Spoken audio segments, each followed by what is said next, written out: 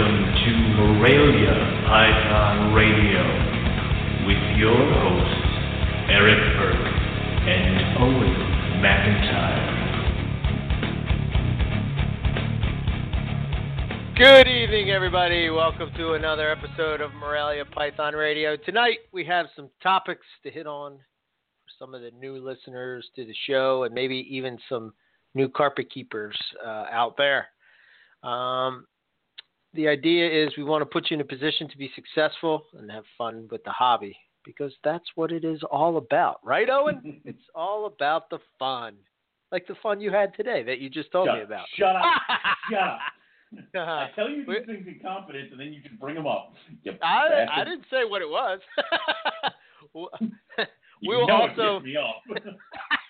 We also will be hitting on some topics from last week's roundtable. There was a lot of posts out there this week since the show that we were that people hitting on the topic of representing your snakes and how you choose to do it. And I don't know, I felt like some of my points didn't come across as well as I would hoped. And we're going to revisit a little bit, but so it should be one of those fun, exciting shows with tons of passion. Yep, and I have to call out Chris Salemi as soon as possible because he and I are going to get into a fight later. So I don't know why he's decided to fight me, but I guess we're going to do it. I think you should duel off of the diving board at Carpet Fest, like walking the plank. Like walking the plank? Yeah, that's all fun and games till someone drowns in the pool. Somebody dies at Carpet Fest. Yes, that is true. I don't think my wife would appreciate it. No, I don't think Dory would be all right with that. So. No, but we're also going to be having Chris and Dave. I don't know, either or, both. Both, whatever.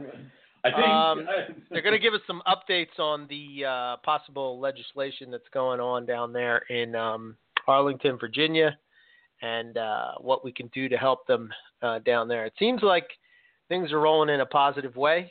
I could be wrong about that. I'm not sure 100%, but from the last time we talked, it seemed like things were going in a good direction. So hopefully we can keep that going. But what's up with you, man? How you doing? Eggs. We got eggs all of a sudden. That is good. I know. My one coastal female, Trinity, dropped 28 eggs with 10 slugs. So she's right on par with what she normally does, which is close somewhere in the 30s. But, those 10 slugs is because she's, probably closer to 11, 12 years old at this point. So we forgive her. Okay. And I got California king snake eggs. Ooh. I know. All I've ever wanted. Your snake keeping is complete. It is. I mean, Cal Kings were like the first thing I ever bred.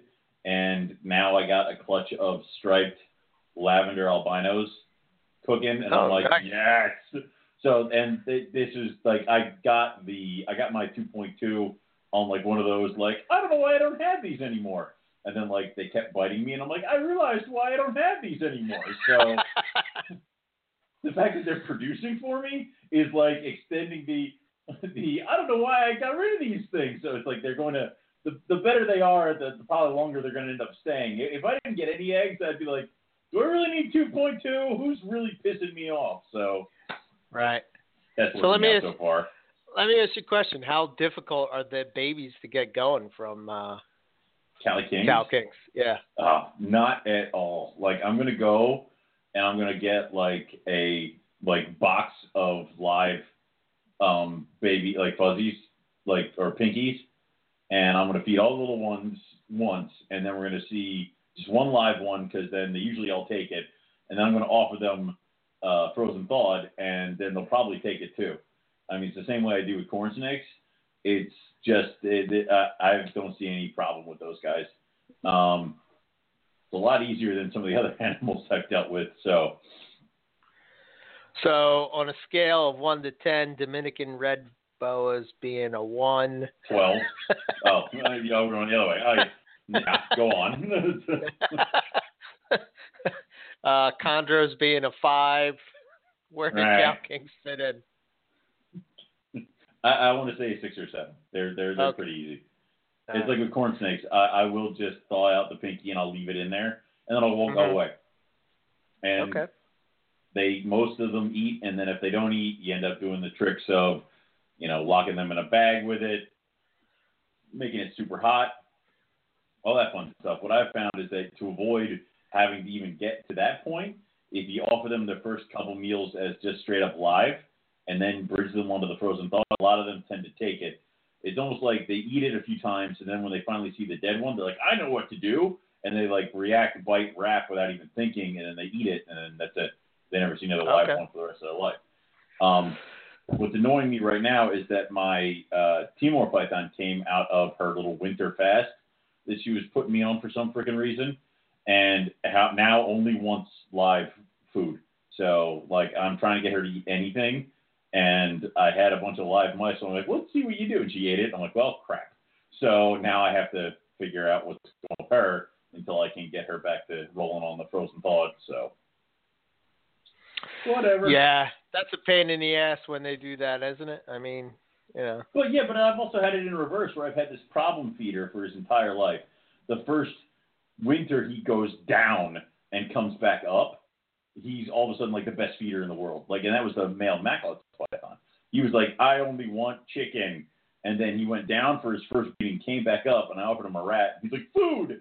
So it was, and then he never saw another chicken for the rest of his life. So it worked out that way. So with her, I don't know, and I don't really care. It's only one snake, and I don't really have any boys, so I'm not really built anything from it, but I'm probably just going to have to grab a couple live rats or something here and there to get her back to where she should be. So, is this a project that you're going to keep after those guys? They're trying my patience right now.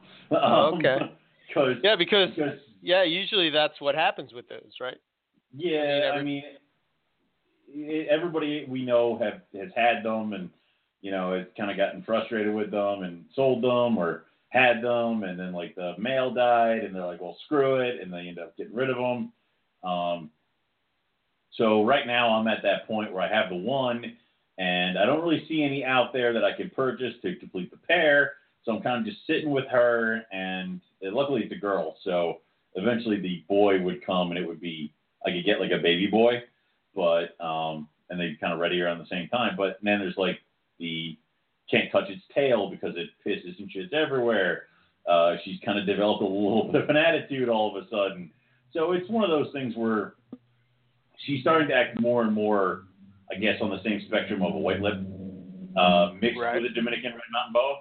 So it's you're playing off some of my favorite snakes, but you're also playing off some of my most hated snakes. So I don't really know where I put you right now.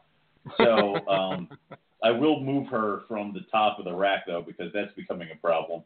But yeah, you just got to figure it out. And if I end up ditching the project in her, I'll end up ditching the project in her, but it'll be something I'll probably want to return to at a later date if I have the space, the time, and the want or opportunity.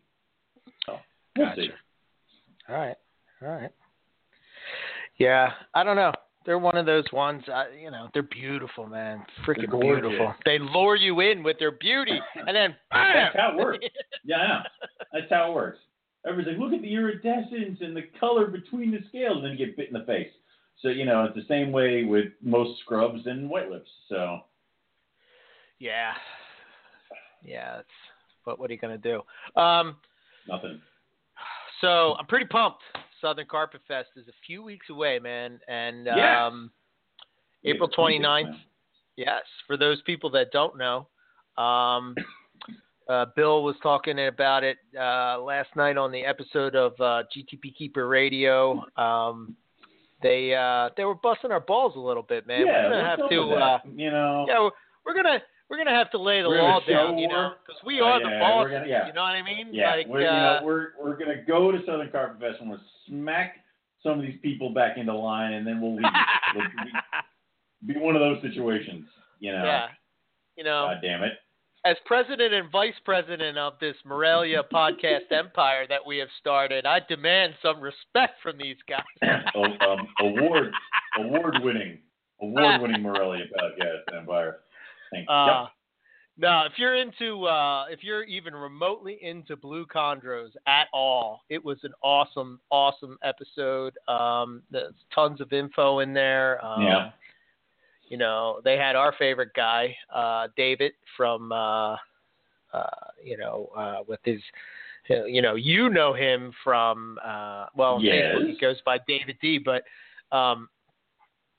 from Rough Scales. But, dude, we've said it before, but holy shit, his chondros are sick, man. Well, I mean, and we're talking about animals that draw you in by their appearance, and then you're like, what have I done? Blue chondros are like that for me. It's like it's this blue creature that just is drawing you in, and then you have things like sickness. Basically, chondros in general, they can be absolutely stunning.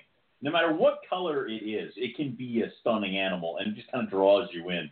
So, yeah, it was a good episode. It was worth checking out. I can't remember the other guy's name, but it was pretty interesting because he lives in Alaska, and what?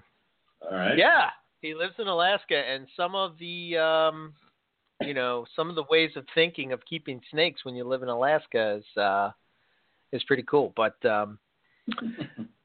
I enjoyed it. It was definitely worth checking out. So if you want, but anyway, they were talking about the Southern Carpet Fest, and I can't wait to go down there, see those guys again. They're all awesome. Yeah. Very, very welcoming to us Northerners, and we're Northeasters. You know. Again, with the whole, like, they were coming in to check on me, they were coming to shave my head. I don't believe them for a second. All right? You would look pretty Bill good bald, now. If I was bald. Like, horrible. But Bill comes in, like, how you doing, buddy? I'm like, horse shit. I caught you.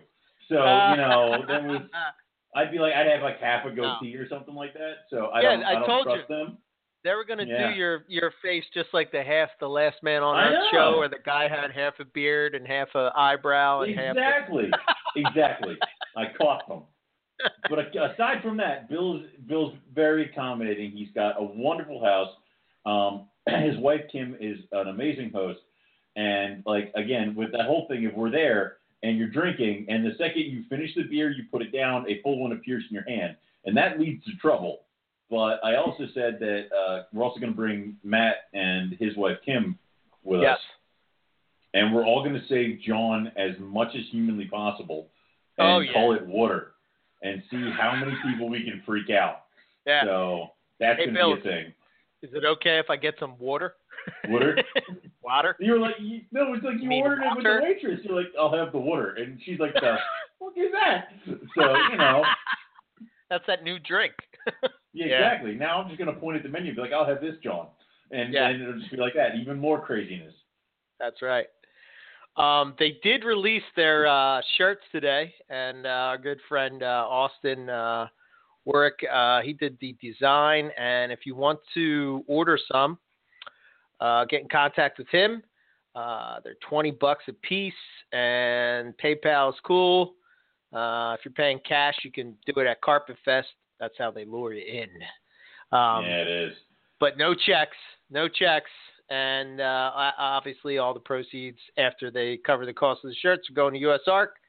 And nice. I think the cutoff is the first Friday in April. So got a limited window, but you should jump on it. It's a cool design. I shared it over on the Morelia Python Radio Facebook page. And also the Southwest guys have a shirt going on as well. I shared both of those over there. You can get in touch with the Southwest, the kind of Jurassic Park looking one with the skeleton. Yes. Mm-hmm. Yeah, I kind of like that one. Yeah, so check it out. I guess we got to get cracking on ours soon. Too. We shall unveil ours, and then it will be like spectacular. Yeah. So if you say so, I believe you. I trust you. It's actually just going to be Eric's face, like in the middle. And then my face on the back. We should get Owen shaved half and half. No. No one wants to see that. I don't want to see people burning shirts. So.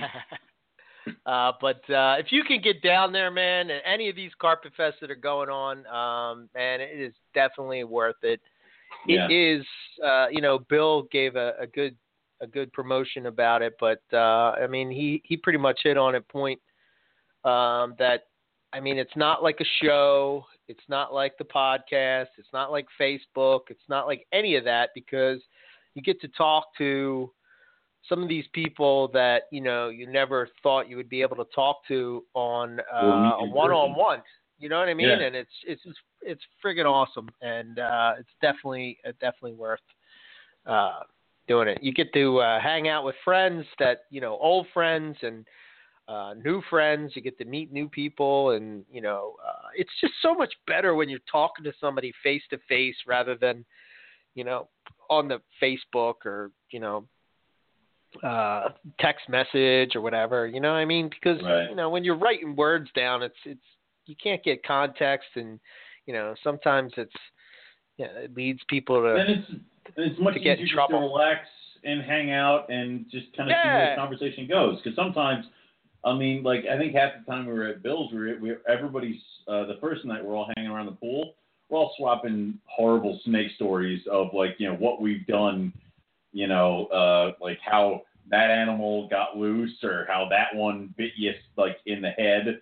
So like that all stuff happened, and that's the fun stuff of it. Plus, it kind of lays some things to rest where you start swapping stories and you realize that your reptile experience, where you could have thought that you were the only guy or girl who has experienced something, you're not. You're not the only person, so now you got like some common ground. So, maybe you don't beat yourself up so bad about something. So right. It's a good thing. It helps us all grow as a community. Yeah. And some other kind of, I don't know, make something up. So, yeah, I mean, and it's cool. I mean, what did the tickets cost us? A couple $100, if you go down for the weekend, you just have a good time, and it's worth it, man. I mean, you invest money into, your snakes, you invest money into the equipment, you invest money into websites and all this, all this stuff. This is my vacation, dude. Like, this is one of my vacations. I'm going to go down to Bill's. I'm going to drink until I can't remember my name. And then I'm going to stumble around, and your ass is supposed to get me on the plane back home. All right, that's your only job. Yes, that's my job. Yep. All right. So, as being the older and more mature of the group, I will make sure that happens. Although, I'll take in my Carpet Python Carpet Fest trailer, I was the one that was asleep in the car, not you. that happened. Also, not very flattering photos of me in those trailers. I'm just going to say. I can't help it, man. I can't help it. Yeah, it is what it you're right. is. You can't. Yeah. I could have doctored it up. Ogre. I'm all for photoshopping me, making me look a little bit better. It's okay. Yeah. Give you like a little, some better pecs and stuff, and pump up the biceps. Just take my head and digitally put it on Nick's body, and I'll be good. So. Yeah. Right. Perfect. Let's see what else. The only thing that I didn't really get a chance to check things out. I've been so busy, man. It's just nonstop.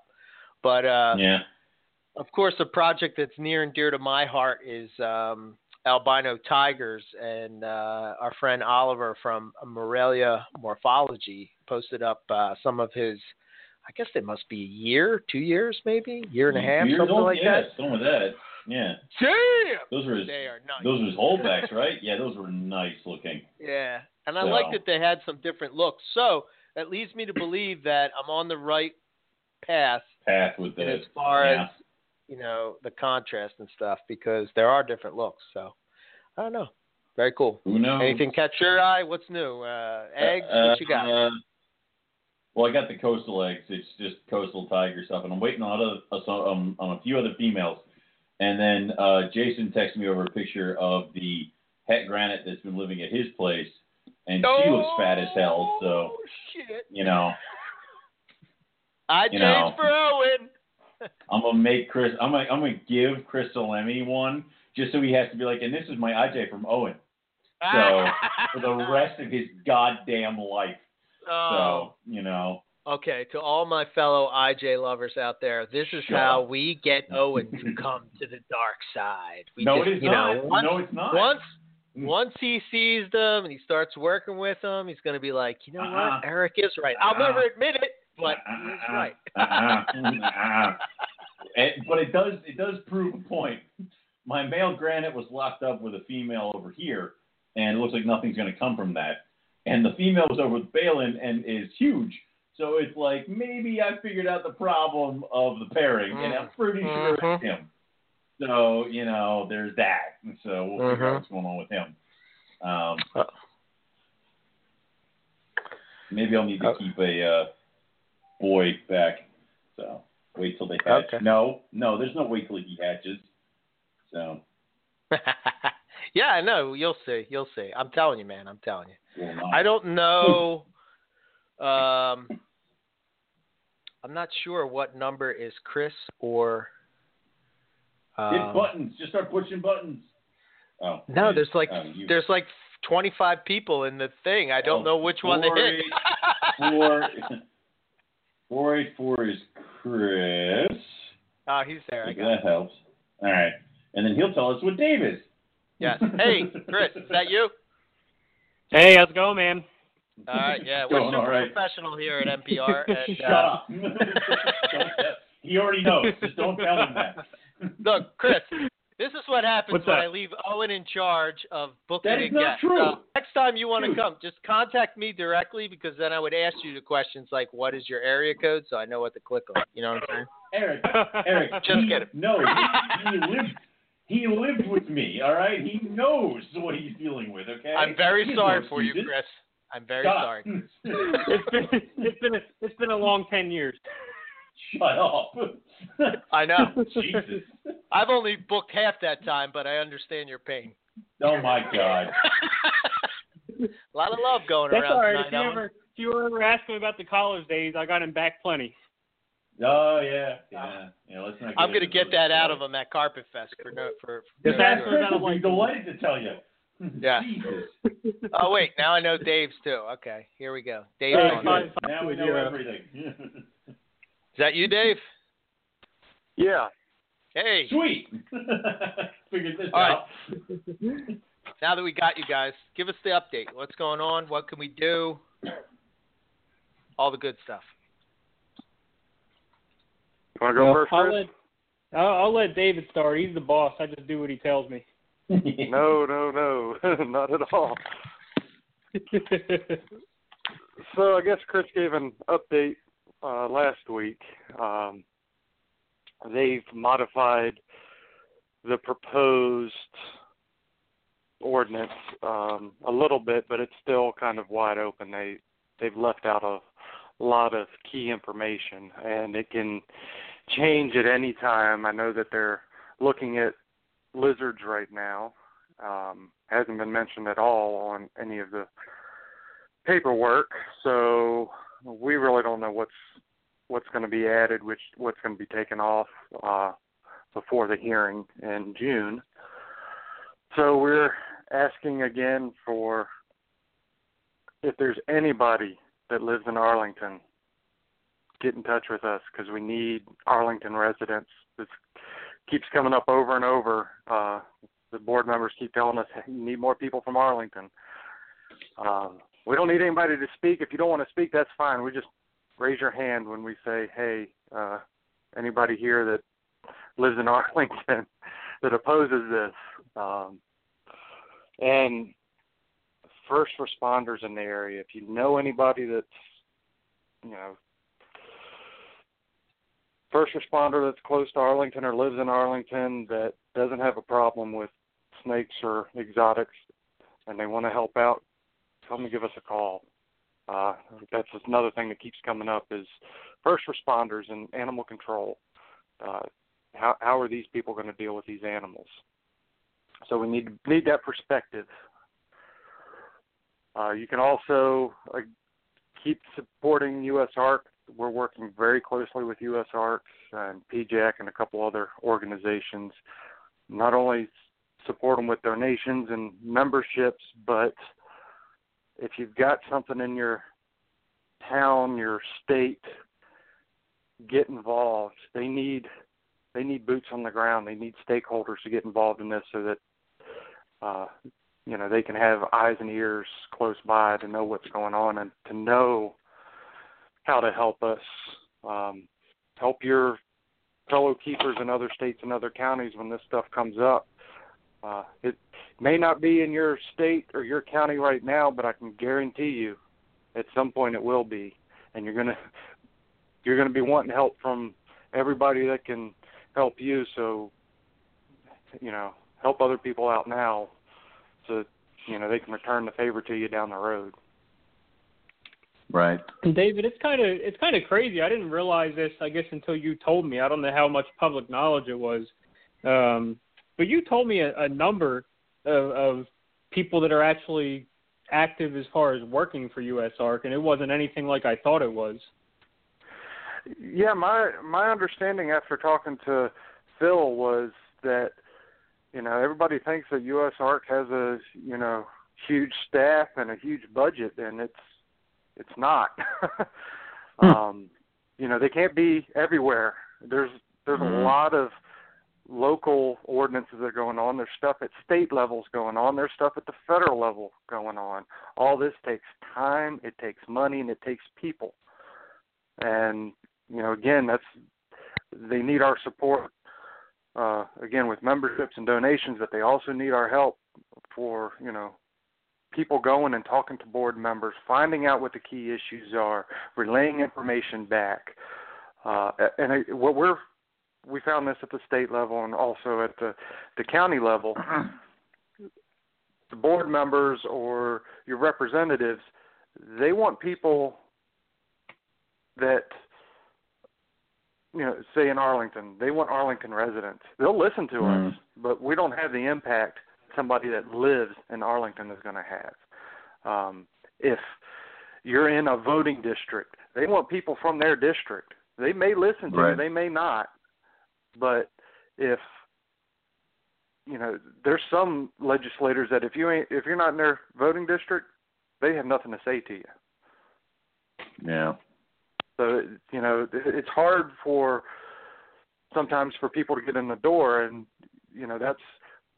I'm not anywhere near Arlington. I drive 150 miles round trip just to go up.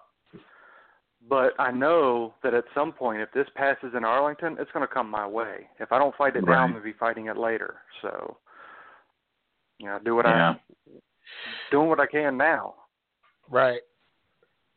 So, yeah, I didn't even realize that. I thought you were in Arlington. So you're not even really, as of right now, you're not even affected by it. But, you're absolutely right. Down the road.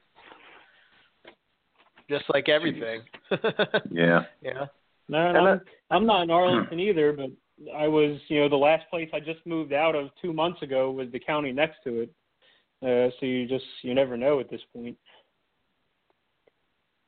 Yeah. Wow. Yeah.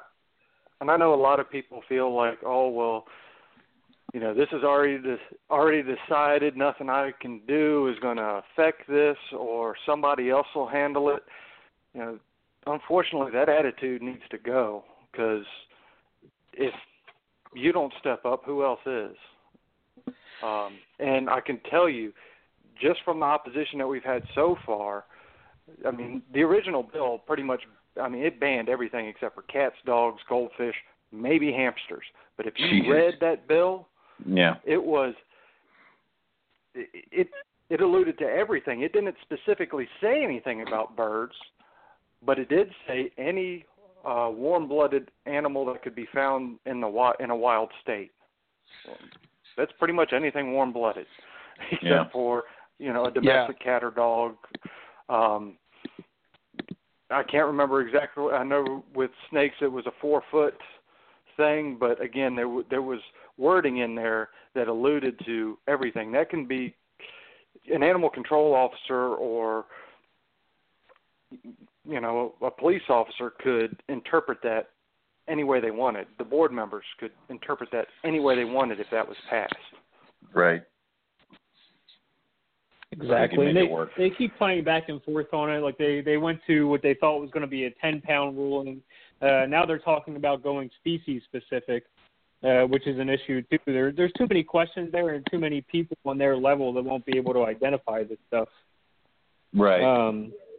The issue of it really is, and I think is probably, our strongest feeling here, is that they're coming back time after time again to get small wins. They came for the Venomous first. They won with little opposition. They came and tried to do this 4-foot thing. They got some pushback. And they're giving us the courtesy of hearing us out, and they're willing to work with it.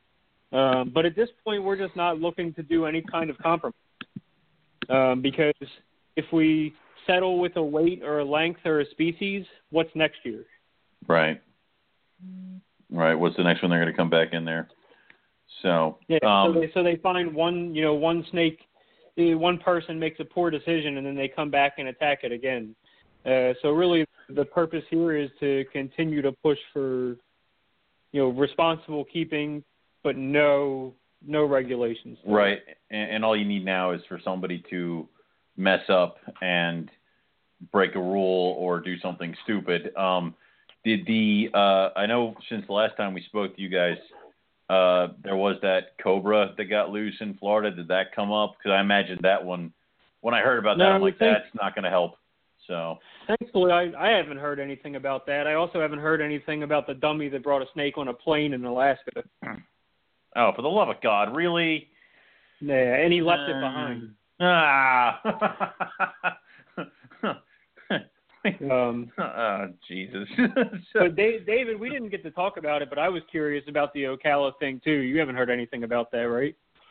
No, it hasn't been brought up. I was kind of expecting for, I guess, last Friday-ish, there was an 8-month-old baby that was attacked and killed by a pit bull, so I kind of thought that maybe something along those lines would pop up, but so far, and that was in Maryland. I mean, it was, Jesus, a stone's throw away from Arlington. So I thought that may, I know that this legislation doesn't have anything to do with dogs, but it does have to do with an animal attacking a child. So I was preparing myself for this sort of thing to come out, but thankfully, so far, nothing like that has popped up yet. But could, yeah, it certainly could. Yes. Well, what's the next step? I mean, what are you guys doing now? What's the next thing on the agenda? Like, when's the next meeting? Well, now we have these open board meetings every week. And we go and meet with a different board member each time. And at this point, it's not necessarily to fight or to push any issues. It's kind of to build rapport and see exactly where these people sit, develop some degree of a relationship with them so that they can open up to our side a little more. We have one actual Arlington resident that's done a really good job of that with one of the board members.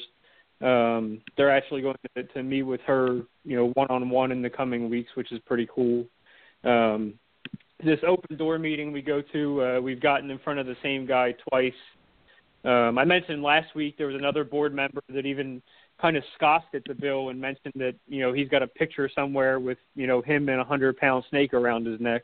Right. The problem is there's probably 2 people or so that are sitting right in the middle. The head of the board is a little concerning. He hasn't really given an opinion. I'm just afraid that, he could sway others whatever way he decides to go. And he was obviously in charge of pushing back the Venomous ban. Right. So really, we continue to do this. There's a lot of outreach that we're trying to do, and we have to find people locally. David said this. The only other thing I would reiterate at this point, they don't have to be people that keep these animals. If you have a friend, a coworker, a family member who just lives there and they're willing to raise their hand and say, I'm a resident and this doesn't bother me, that's enough. Right. that's enough. But I think they're kind of tired of hearing from me and him being, farther down in Virginia and here in Maryland. Right. Not part of it. That being said, we don't want to slow down reaching out and voicing our opinion, even if we're outside of Arlington. We're stressing to find residents, but everybody's voice still counts. And I think, I'll let David give a few more details, but I think now we're still looking for everybody to send some emails. We just want to maybe get a little specific to what the actual legislation is now. Okay. Yeah, and again, with the way people can help out, those 30-second USARK little letters that you can put in your information and they send off, those are great, and they help out a lot if we can get a ton of them. But I would ask that please don't stop there. Take 5 minutes. You don't need to go in length with a whole lot of detail with a letter, but send a letter, an email, even if it's something short. I oppose this ban on exotics for, your reasoning. What happens sometimes is, and I think this may have happened in Arlington, because I know about how many of those 30-second USARK emails went out, and I know how many emails they said they received in total at the hearing, and those numbers didn't match up. So what happens sometimes is they may only count those emails when they're seeing the same thing over and over as one, the form type email letters. So again, while that's helpful, they'll certainly, realize if they get their inboxes filled up with 30,000 of these things, but take an extra 5 minutes and write a short little email saying, hey, you know what, I oppose this, this is bad legislation, and if you have any other comments to put in there, but please always keep it civil, keep it professional. I know that it's hard not to get emotional about this, but as soon as you bring emotion into it, you've done more harm than good. Really? And I also recommend, and we've seen a lot of this now. I've been contacted by somebody in the avian community, and they're seeing what USARK is doing and the success that they're having. Okay. And they're aligning themselves with us. They want to get involved in our issues so that we can get involved in their issues. Right now in our little core group, we've got veterinarians, zoo owners, bird people, dog people. We've got a little bit of everybody in there. And, the hope is that we can help each other out as legislation pops up. And like I say, unfortunately, this is something we're going to have to keep battling month after month, year after year. If you're going to own these animals, at some point you're going to have to fight to be able to keep the right to own them, regardless of where you live. It's going to come your way sometime. At some point, yeah. Did you guys? Does the fact that I don't know how many, professional breeders are down there in Arlington, but do you guys say anything about the fact that, even though some of us are not in Arlington, we may buy a reptile from somebody in Arlington? Does that count for anything? We have, the way we kind of approach that is that this legislation that you're proposing has far-reaching consequences, far beyond Arlington. While it may feel good to pass this in Arlington, it's going to hurt people all across Virginia, all across the country. And, we go into some details about not only the buying and selling of the animals, but food, supplies, vet care. I mean, in Fairfax, which they have a ban very similar that's already on the books, it's being proposed in Arlington. In Fairfax, where a lot of these exotics are banned, they've got more exotic animal vets in Fairfax than most anywhere else in Virginia. So it kind of tells you a little bit. Just because you have this sort of ban in place doesn't mean you're really solving some problem. People are still going to own these animals. The issues that you claim are going to be problems are still going to be problems. It's just, instead of somebody, if their exotic accidentally escapes, instead of them maybe contacting the authorities to say, hey, this happened, I'm letting you know, I'm doing everything in my power to rectify it, but thought you should know, people are, they're going to be afraid of some fine or, being arrested or, what have you. So they're less likely to even, to call the authorities when something does happen. And people are going to be afraid if this passes. They're going to be afraid of being caught with something that they're not supposed to have. And what are they going to do? They're going to dump their animals, which is bad on all of us. I mean, animal control officers already saying that here a month and a half ago, she found a boa in a dumpster. Jesus. Alive. Wow. And there's no ban yet, but somebody, for whatever reason, decided it was a good idea to put a boa in a bag and throw it in a dumpster. And unfortunately, there's a claim that one of the animal control officers got bit by that boa. So, that's part of what their issues are: public safety, animal control, and first responders don't know how to deal with these animals. Of course, they're bringing up zoonotic disease. You name it, it's going to be an issue. So when an animal control officer gets bit by a boa, they're starting to have a leg to stand on at this point. To be honest, I'd be a little pissed off if I was thrown in a bag and chucked in a dumpster too. So, come on. Yep. And it was a boa. But whatever, I understand with the whole being unable to deal with it, but wouldn't you think that's something that they should be trained for? So exactly, and that's something that we're offering. We've got people in our group that, that's what they do. They are educators. Some of them train first responders on how to deal with these animals. They train animal control. We've got Stalls Exotic Vet. They've offered to help with training. All volunteer. We won't even bill you for this. We'll come up and for free, we'll help train your first responders and your animal control. But that seems to be going in one ear and out the other. You can. Right. I think it's more about the, if we say we can't deal with this stuff, then it's easier to get this passed. So. Yeah. I don't know if it's necessarily true that they don't know how to deal with it. I think it's just easier to say, hey, we don't know how to. We don't know. We don't have the tools, the knowledge, or the facilities to handle these animals when they come in. Yeah, it does seem like that they just don't want to take the extra step, or a step they don't have to take. So, yeah. Yeah, but the good thing about that is none of that is solid. Like, when we ask for specifics, we ask for facts.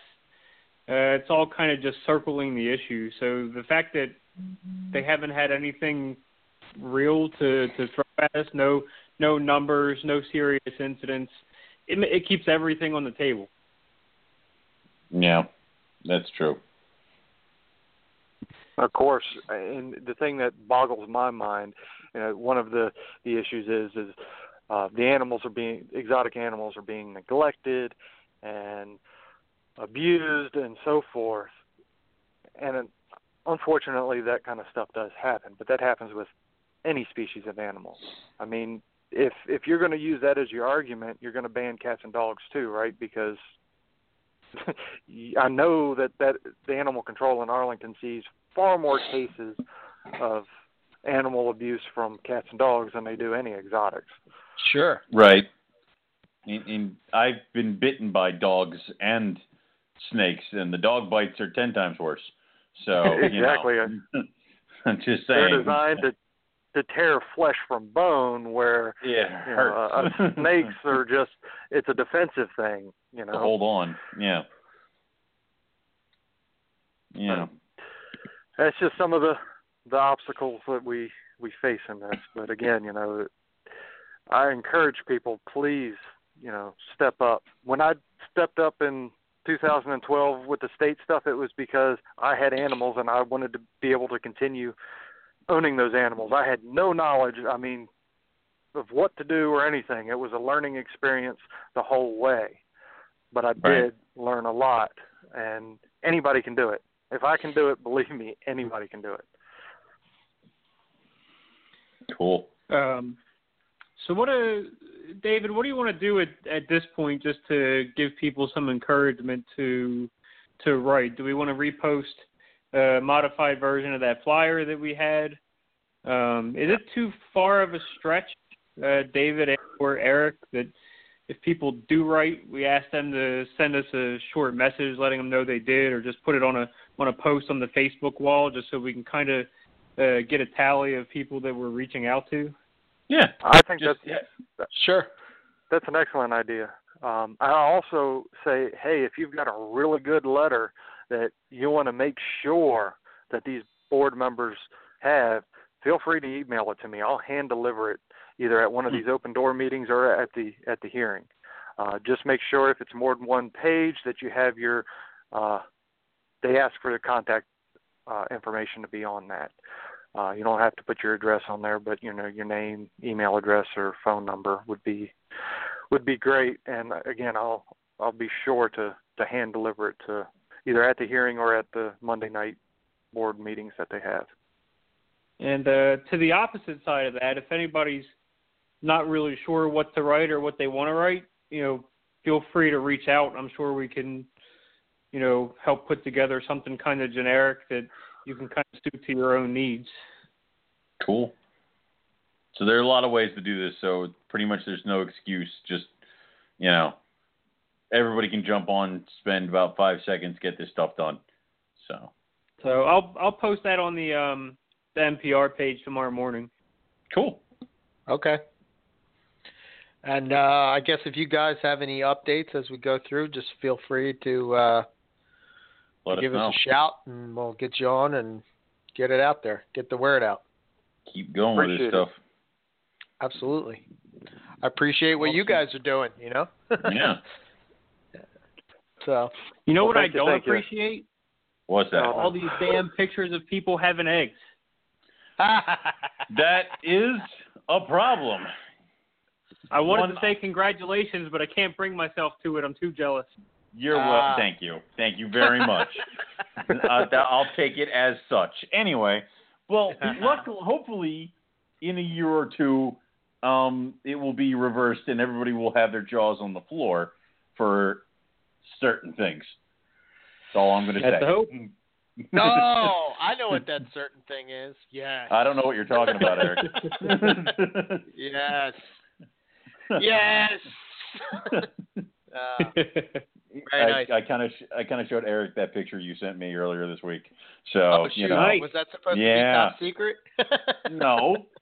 Nobody knows what's going on, and they're fine. Okay. All right. Fair enough. Well, again, like I said, guys, anything we can do to help, just feel free to let us know, and we'll do whatever we can. Appreciate it. Thanks again. Thank you guys very much. Yep. All right, we'll catch you guys later, and we'll hopefully hear nothing but good news from you guys. All right. Absolutely. All right, guys. Take it easy. All right, man. See you soon. Okay. Man, I didn't even realize those guys didn't even live there. Kudos to them. That's pretty awesome. They're actually, now there's no excuse for anybody. Yeah. So it's like, but I don't live there. Not today. Yeah. There you go. That's done. That's it. Next. So, next. What else you got? Yeah. All right. So, are you ready to dive into some of the topics that we got tonight? What do you want to do first? All right. Go. Oh, the choices. Go ahead. Yeah, there's choices. Do you want to talk about what to know before buying your carpet python, or do we want to hit on, some of the spillover from last week? Let's get the spillover out of the way, and then we'll have some fun with the other stuff. So go ahead. You want to spill? Spill. What do you think? No, I'm good. No, I'm good. Last good? week, How the hell listen. can we have a show if you're good? You can't say Stop good. it. Stop. Listen, I'm getting there if you let me talk. Anyway, Okay. I enjoyed last week's episode. I am glad we touched on a lot of stuff. I'm also glad we got a lot of stuff record straight. I was slightly embarrassed that I was guilty of some of that stuff. So, obviously now I must correct my shit. So there was that. I do think it was very weird that I got so many text messages from people going like, I heard there was drama on the show. I'm like, there was? So there's like that, like, the text I got almost made it seem like you and I got into a shouting match during the show, like screaming at each other, and it ended with the like, will NPR ever come back? Stay tuned. So but that's not really what happened. I think last week was a very good dialogue. We had a bunch of guys on who were very passionate about carpet pythons and are also very passionate about getting their fair shake by sticking to the rules, and it's totally fine. And again, I believe the discussion was opened up. I'm very happy with the discussion that was opened up, and that's as far as I want to go with it. I'm pretty happy with what we did last week, and I'm really, if you got a problem with it, sorry, not sorry. So, so, I just feel that sometimes people aren't getting what we're laying down because we're trying to be professional. We don't want to seem as we're coming off for, we don't want to single anybody out. One camp or the other. I don't want to be a witch hunt, but at the same time, at the same time, I think that what we taught, one of the things I posted is that, I mean, me and you, I consider us, good friends. I would think that if I was doing something shady, I would expect you to call me out on it, and vice versa, because, well, not only do we have to protect, each of our own personal, ventures, but we also have to worry about the integrity of the show, Right. That being said, that doesn't mean that I can't have an opinion or you can't have an opinion. I mean, I think one of the reasons that I asked Scott, so there was a couple people that were saying that the show was one-sided, and I completely disagree with that, because I think what happens is, and this is the point of my whole post, is that when you're in a certain camp, right, when somebody else is calling out something that person is doing in this camp, it immediately becomes, oh, well, this is one-sided. I mean, the facts are the facts. So it's hard for me to swallow that pill because, well, one of the reasons I asked Scott to come on, I can consider Scott a good friend. I consider I have a huge amount of respect for him and what he brings to the table as far as, what he works with and his enthusiasm for,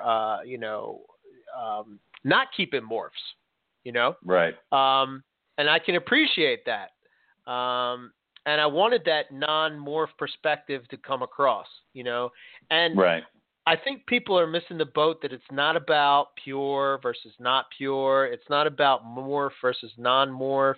No. It's the topic is representing your animals. Yes. Appropriately. So that's what it's you're about.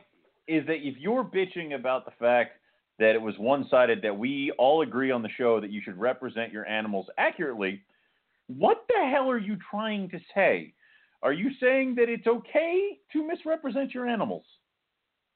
I don't understand the argument here.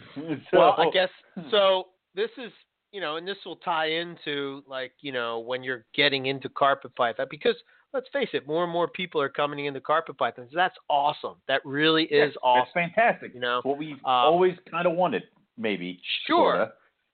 Yeah. In a way, yes. In a way, not. It's no. Because, I think the Morelia community in general. Both carpets and chondros, and I think the thing was that this was sort of this little niche community that was like Yeah. different than other communities out there that were more mainstream. And, I think I had made reference to the whole rare reptile thing, but, at one point, carpet pythons could kind of be in that, not everybody was working with them type of deal. It's unfortunate that it took morphs in order to do that, but that's the reality of the way we are in herpetoculture. What's the flashy thing? What's people gonna, be drawn to? And, that's the unfortunate side of it in a way. I love carpet pythons, which everybody knows. I love them in all shapes and sizes, colors, patterns, everything. They fascinate me. And I when it comes to the morph side of it, the thing that bugs me is that, and me and Scott have had this discussion before, is that just because I like morphs doesn't mean I'm a bad guy. It doesn't mean that I'm in this for the money or whatever. You're getting to look at a piece of evolution right in front of your eyes in a way that, you can't see otherwise. You're actually looking at it, clutch after clutch after clutch of, the genetics or the selective breeding part of it, or, how are they, those patterns and colors evolving over time. And, that stuff is fascinating to me just as well as, the carpet python history and the carpet python, natural history and all that kind of stuff. It's equally as fascinating to me. And I don't think that just because you're into morphs that somehow you're a bad person or, that you're trying to ruin the community or something like that. Right. I think that unfortunately, because of how things went down in the ball python world, I think that that's what people are afraid of. And honestly, some of that has happened. And, some people are in it for the money. They think they look and they're like, oh, well, I'll be able to breed these together. But the thing of it is that those people are usually gone within a year anyway. So what's the point of getting pissed about it? Right? Wrong? What do you think? Well, I think you're correct. We've always talked about the people who come in and burn themselves out. And those are the people, and that's true for any species of snake. It doesn't have to just be carpet python. There's always somebody who feels that they're going to corner the market. Like you guys can't see the air quotes I'm putting in the air, that they're going to be the first guy to produce this. They're going to be the number one guy to do this. I had somebody who messaged me this morning who said they were going to be the first one to produce these really kick-ass corn snakes. And I'm like, but the two morphs you just told me have been out for like 20 years. Like, I guarantee you somebody's crossed them before. So a lot of times that kind of, thinking is because they haven't really, they've gotten their toes wet. They haven't really waded into the pool yet. Those are the guys who are like, hey, I've never seen somebody cross a jungle with a jag, or, I have a jaguar python and that's something cool. I'm going to cross it with a tiger. It's like, yeah, okay.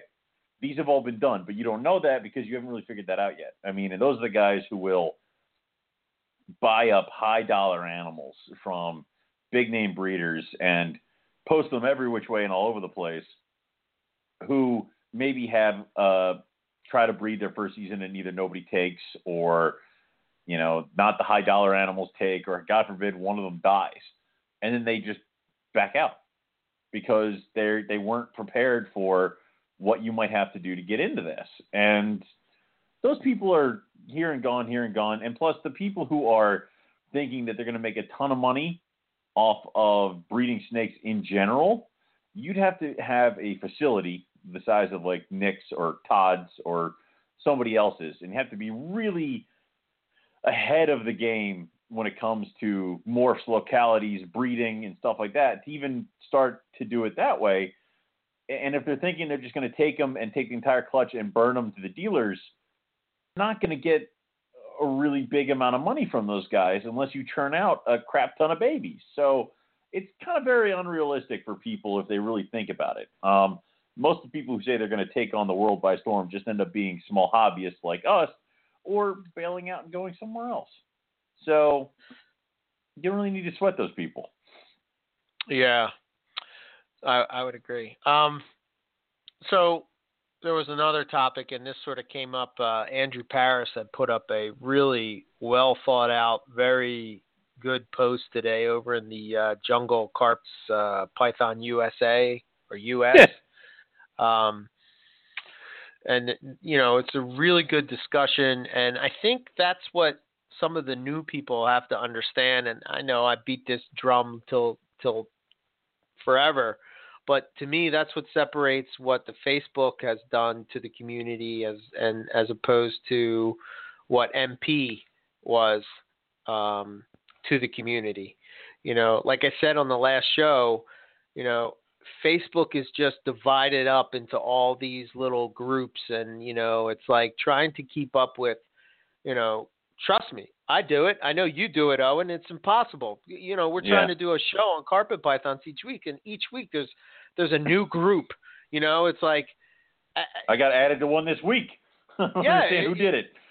It's I haven't had time to scream about it yet, but and that's how it goes. There was a lot more effort and time put into making a forum, and there's very little effort into making a group or a page on Facebook. So of course everybody has two, and so a lot of times they crop up because you have a disagreement with somebody who runs the one page. So, we wouldn't allow for sale ads, and that's how a few of the other Morelia Python classified sites or pages on Facebook cropped up. So, yeah, I mean, Morelia Pick of the Week, if it meant that MP was going to come back, I would shut that down tomorrow. You know what I mean? I would not let you.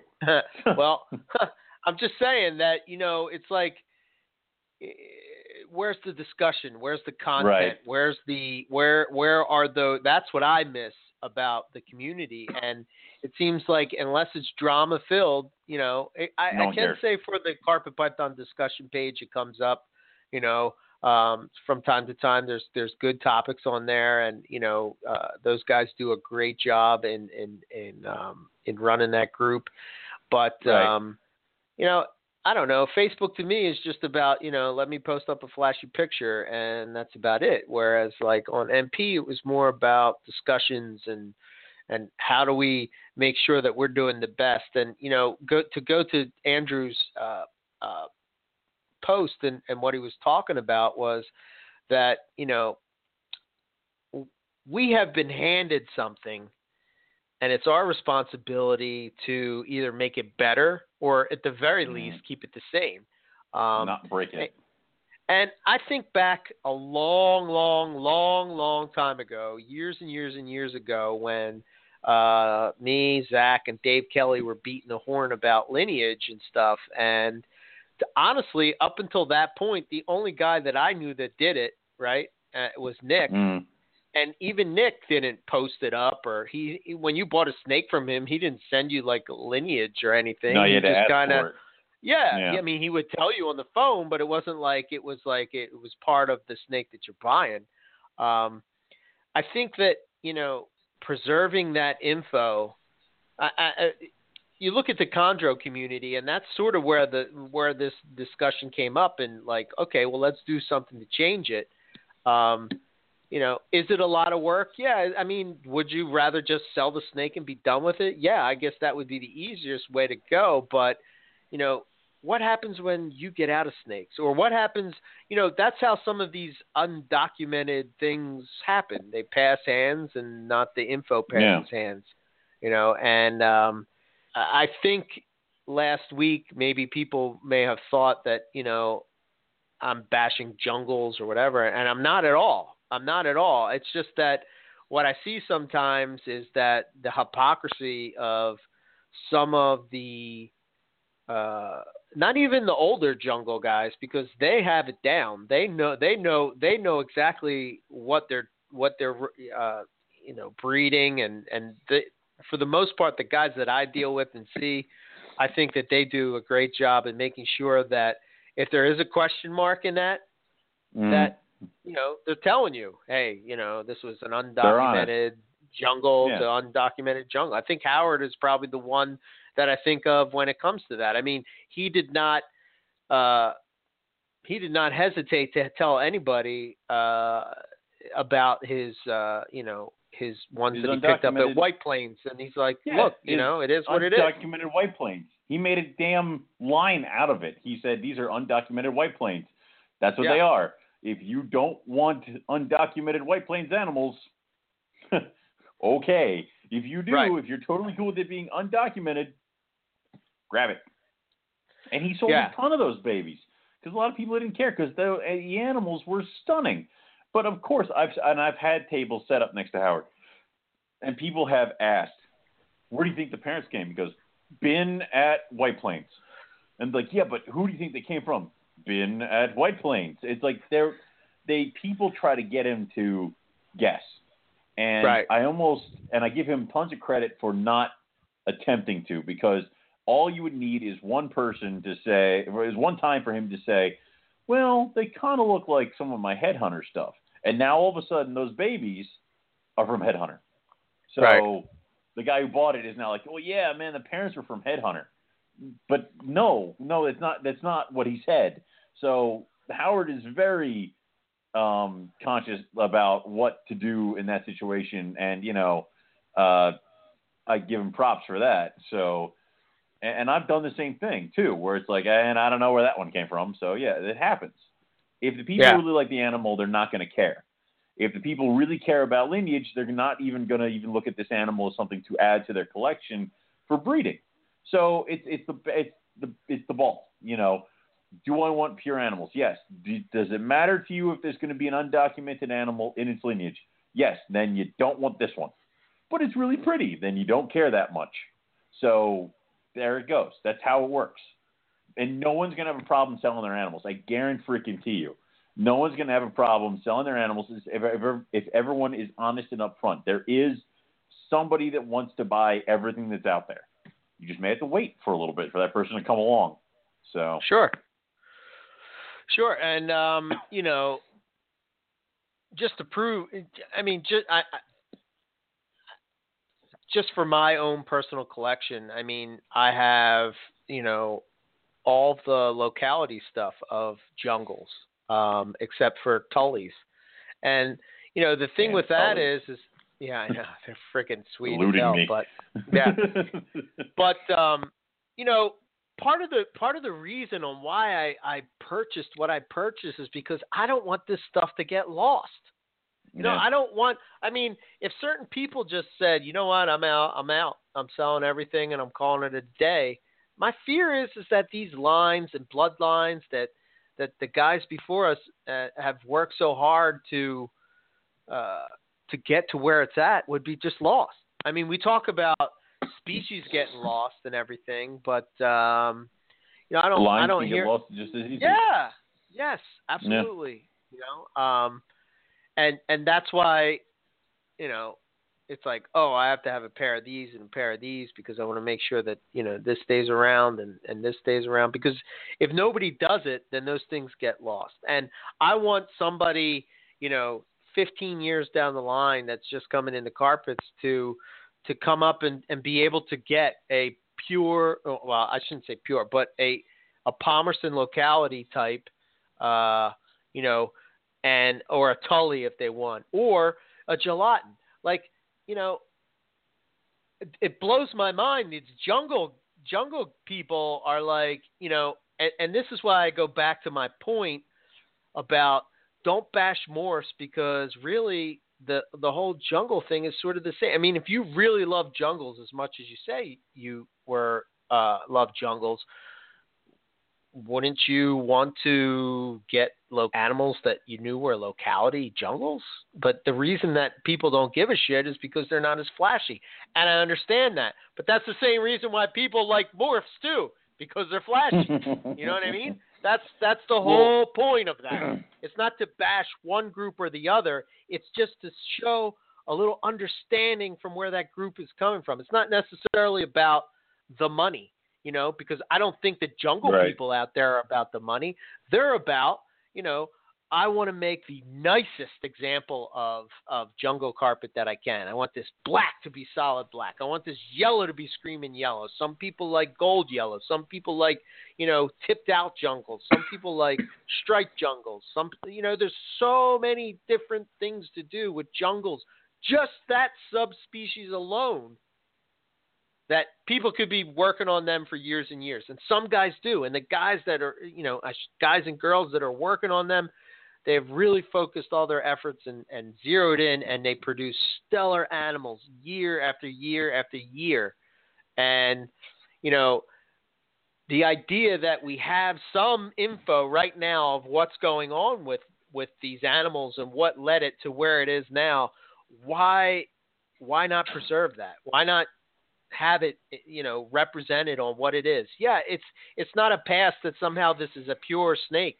And, it's what you would find in the wild. And, I've said this before, and everybody knows my comment. It's just a fucking snake in a box. You know what I mean? That's all it is. It's just a snake in a box. I think people have sort of accepted the fact now that, it doesn't necessarily, it isn't all about pure, because, that argument can go back and forth all the time. But I don't know. So that's kind of my thoughts when it comes to the jungles and that whole thing. Jungles are the most popular carpet, I would say. Would you agree? They are. Would you think? I would agree.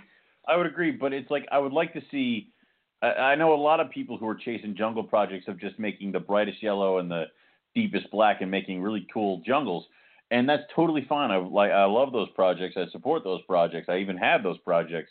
But I almost want to see the next step of being like, I'm trying to improve the Schuett line, or I'm trying to improve, all that other stuff. Just trying to make the best out of this line of animals, not hold the phone. I don't think you can improve the Schuett line at all, but that's a side point. How do you know? I don't know. I'm just busting balls. Exactly. So, yeah. But it's like that. Like, they would like to see some more projects. It almost seems like everybody's taking a something lion animal to a zebra or to a jag or to this other really bright jungle that's of a completely different line. And it's like, you're right. Those babies are going to be freaking killer. But it's like, I would like to see some just stay pure, like, a Schuett zebra to maybe a Schuett zebra. Just kind of move it down that way. So everything's still pure Schuett. It just kind of muddy the waters a little bit. But, I know those projects are out there, and more power to them.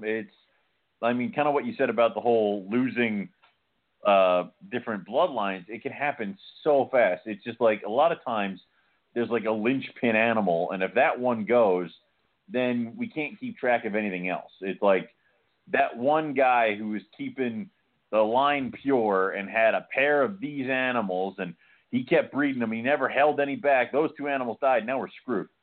So now you got to try to track down babies, which is difficult. So sure. Yeah, because then you have the people that are sort of. I ran into this when I was talking to Rob, and he knows a guy that's out by where he is, and he breeds carpets, but he's not on Facebook. He's not on Pick of the Week. He's not in Jungle Carpet US. He's not in any of these groups that you would know him. But he has animals that are.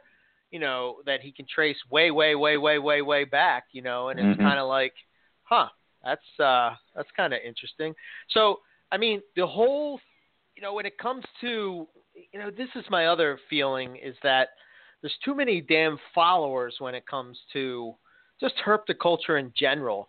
And what I mean by that is that when I was first getting into carpets, although I appreciated and I love the way that jungle carpets look, and I cannot deny that if you're across, if you're walking down at Tinley Park or whatever reptile show you're at and you have some stellar jungle, you have a headhunter jungle sitting there on the table, people are going to see that from across the room. You're going to stop and say, holy shit, what is that? Because that contrast is hard to beat. But here's the thing. There's so many other subspecies to work with when it comes to carpet pythons. Don't just follow what other people are doing. That's what led me to IJs. Not because, I do like the way they look, but God, man, there is so much refinement that can happen there. There's so many, colors that you could, work into it. There's so many directions because whereas with jungles, you have 2 colors, IJs, they have 3-4 colors that you can play with and selective breed for. But nobody cares. Nobody wants to put I shouldn't say nobody, but it seems like, and what surprises me with that is that this is the one carpet python that you can get in as a wild caught or captive hatch that is a pure carpet python. There's no mistaking it because you got it from the wild, and it's not illegal. It's not like somebody's going to come and say hunt you down. So somehow that information has to be hidden because that's part of the problem with tracing things back to actually say that an animal is pure because, I think one of the points that was brought up is, Lemke coastals, tracing that all the way back, but he's dead. So how do you verify that you can't? It's done. Which is even more important on why this stuff should be documented. And you know what I mean? And then you have other people that because of some unscrupulous activity that happened or whatever, they don't want to tell you the truth of the matter, and that's understandable. So then you always have this gray area or this question mark. Well, what is this? If I ever have some kind of like terminal disease, I'm going to import a bunch of shit and then just like sell it off and be like, there are bloodlines everywhere, figure it out, and then die. That's great. And watch everyone be like, what? So, it's... I will illegally import shit from like Australia and be like, oh, and Pellies are somewhere in the United States, and then just die. So, What a nice guy you are. I know, right? Yeah. So yeah, I mean that's my thought with that. It's nothing to do with saying that this group is not or whatever. I'm just saying that man, there has to be a little more understanding, I guess, in the community, and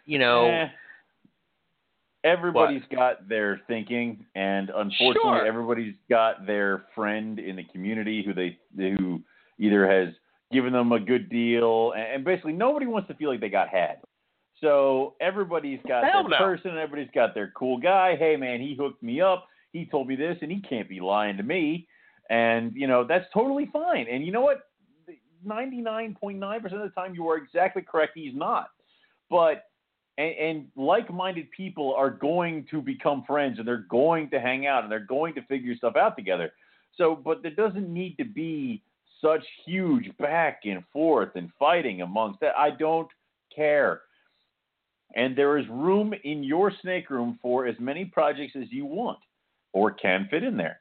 So if you're into jungles and you're doing morph projects and stuff like that, maybe try a locality project. Who knows? You might freaking dig it.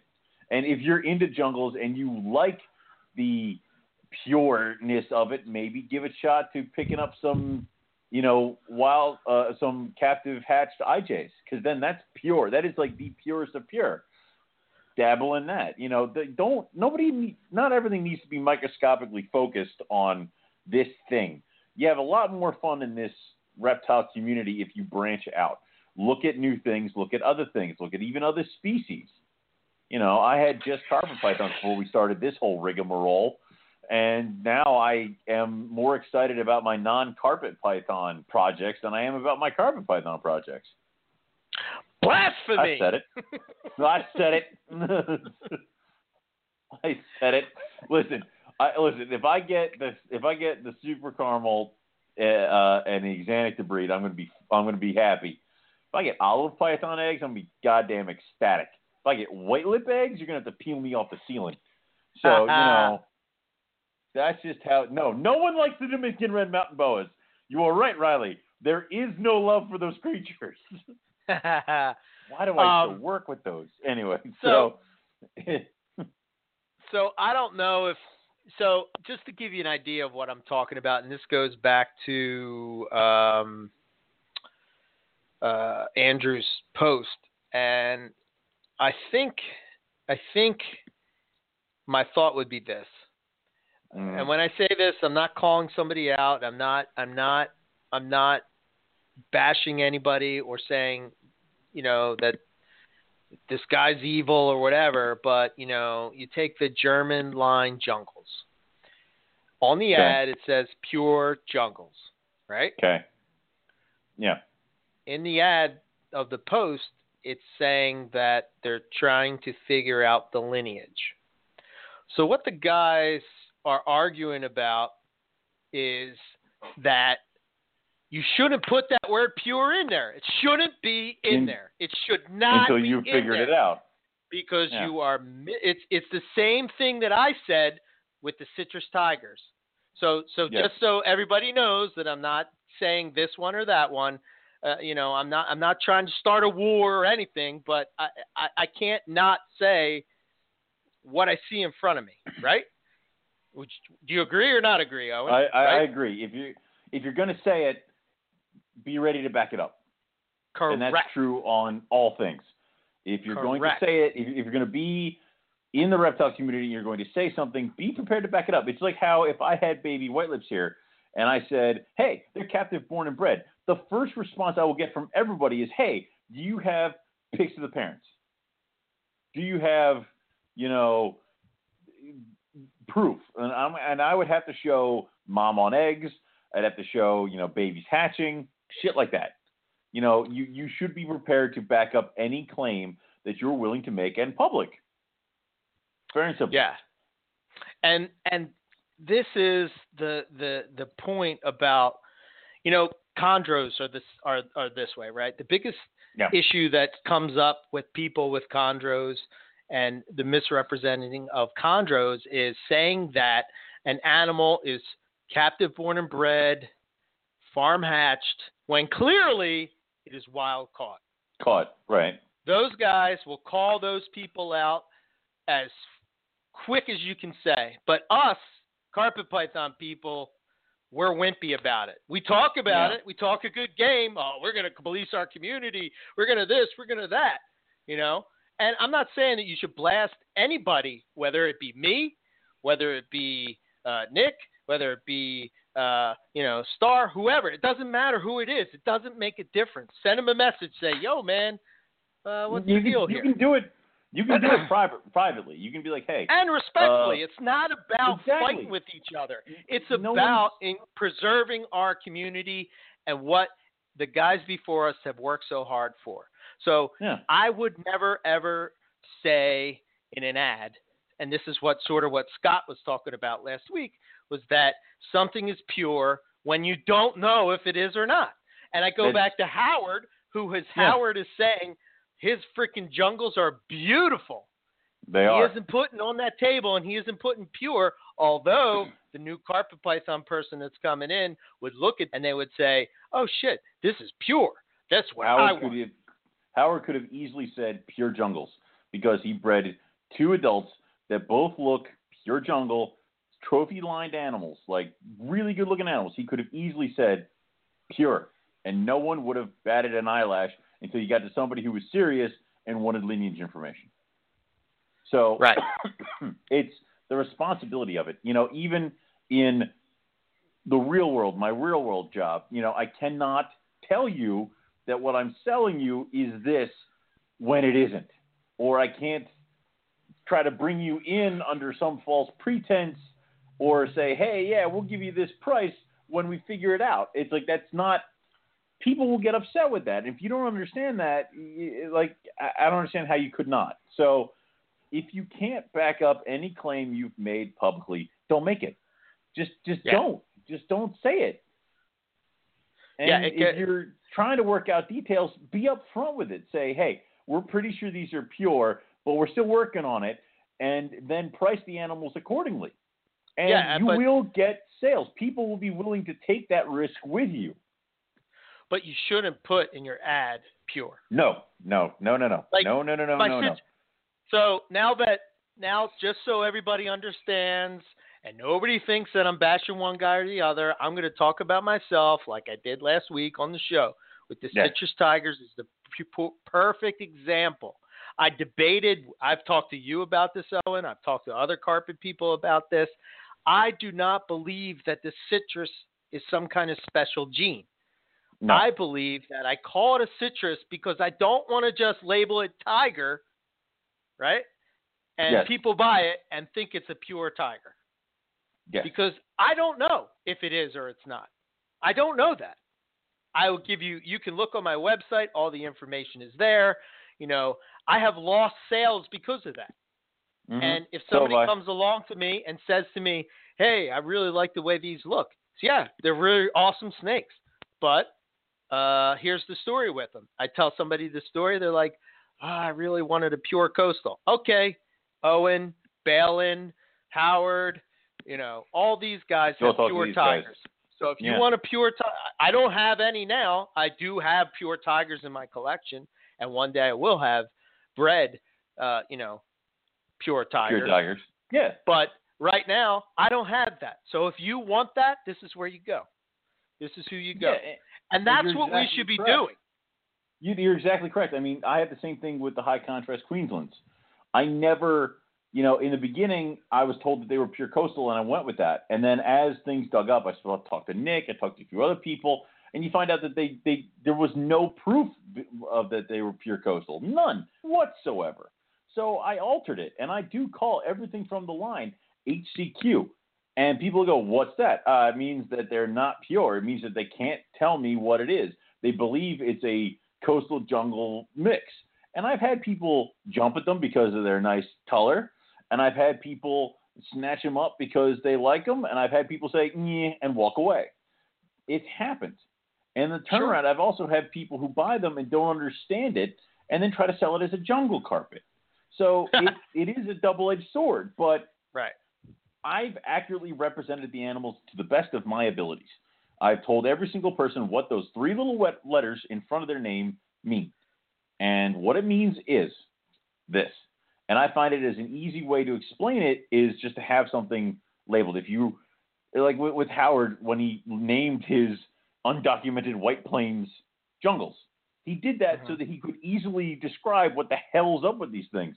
Because now you see jungle carpet, but it has UW, like, you know, it has like those little letters for undocumented White Plains. I think it was like, I don't remember. But this way they see that and they go, what do those letters mean? He says undocumented White Plains jungles. That's how it works. If you want them, buy them. If you don't, cool.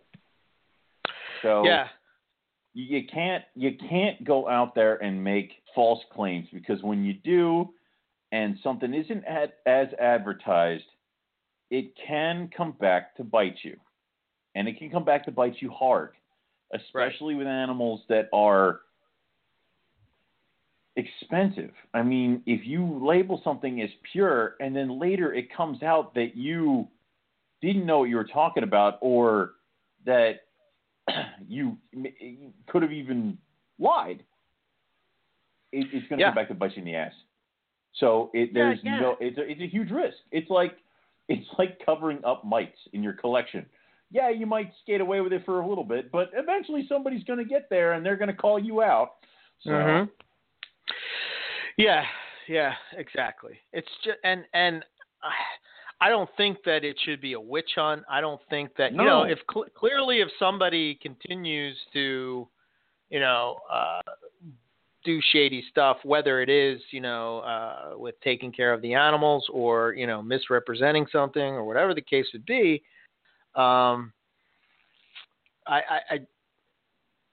you know, I don't think it should be like, you know, let's get the pitchforks out and, you know, no. Take them out to the stake and, you know, because we'll save that at Carpet Fest. We usually do one burning at Carpet Fest. Yes, one. Yeah, buddy this year. Other buddy. Other anyway, buddy. Oh, shit. Other buddy. But it's the thing is that, like I said, there are ways to go about this where you can be respectful. You can get the information. You can say, hey, dude, you know, what's going on with the animals?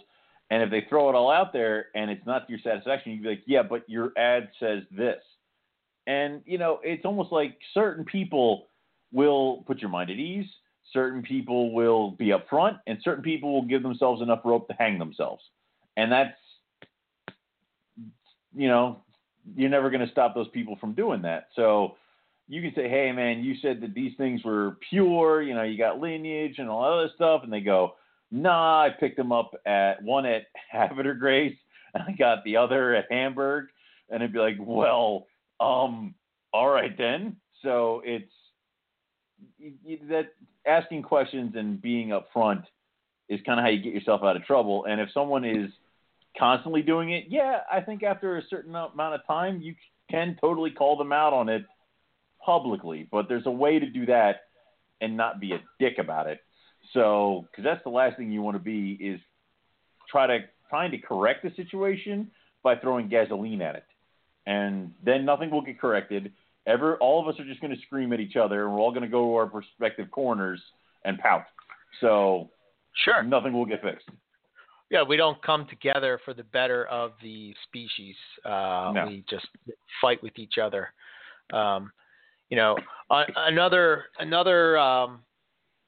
thing that I put in my post that when I was talking about was, I don't know what you think, Owen, but selective breeding for me is something that I'm super passionate about. Mm-hmm. And when I see guys like, the two guys that immediately pop into my head are Keith McPeak and Matt Minatola. Not carpet guys. They're blood guys. No. Well, no, Keith is a Boland's guy now. Yeah, he's a Boland's guy now. But these guys have worked years on refining and meticulously picking out animals for their projects, and the results show it. They do. The difference between selective breeding and morph breeding is that, unfortunately, morph breeding has become, I pick gene A, I put with gene B, and I make a B snake, and then I repeat it. Yeah. And the problem is, we've talked about that before, where if you're going to be serious about a morph, any old zebra will not do. You shouldn't lower yourself to those standards. You should be picky. You should pick out a really nice zebra, and then you should breed that zebra to a really nice jungle, whether that jungle be a zebra, a jag, whatever the hell you want it to, but it should be really nice. You should take pride in your projects, not just trying to throw things together to get the babies. Because, to be honest, a stellar-looking animal it is worth 5 ugly ones. So, that's just how it works out, where if you take the time and produce a clutch of awesome-looking animals, it's going to be way better for yourself and way better for everybody in the long run. So, like I said, take pride in your projects and build them up the correct way. It's okay to say, no, that's not the zebra, that's not the jag I was looking for, that's not the caramel I was looking for. And then you're going to find it, and you're going to be very happy with that animal. I have an ugly as sin zebra right now. I keep trying to build up the females around him because he's ugly as sin, which means I have to take the females to a even higher level to kind of compensate. And I'm pretty sure once he breeds, I'm going to get half the clutch is just going to be not that great looking. Where if he was a stellar looking animal crossed with another stellar looking animal, I'd be excited about every single egg. So, yeah, I mean, so when I think of guys like, okay, so another in the carpet python world, the guy that comes to mind to me is Andrew Parris, and the reason is because I admire his restraint when it comes to not pulling the trigger on an animal that is subpar, and that's not to be elite or anything like that. That just means that he is super, super passionate about making sure that this animal is as perfect as it can be. And I myself am not like that, and I admire that, and I wish I could be like that. I mean, yes, I do try to pick out the nicest animals that I can, but when I want to get into a project, I'm looking at it, and this is my other train of thought, that herpetoculture has lost its vision. It has lost its, looking into the future and saying, how can I make this better? So sometimes with morphs, and this is where the selective breeding can branch over into the morph world. Sometimes with morphs, like I think of the zebras that came in back in, what was it, 2000 and oh, they were horrible. 2011. They were horrible like looking. They were ugly. They had to take them. People had to buy them, and then send them out on breeding loans to the big name jungle breeders so they could cross this ugly as sin thing with something that was really good looking in order to get the first round of decent looking zebras.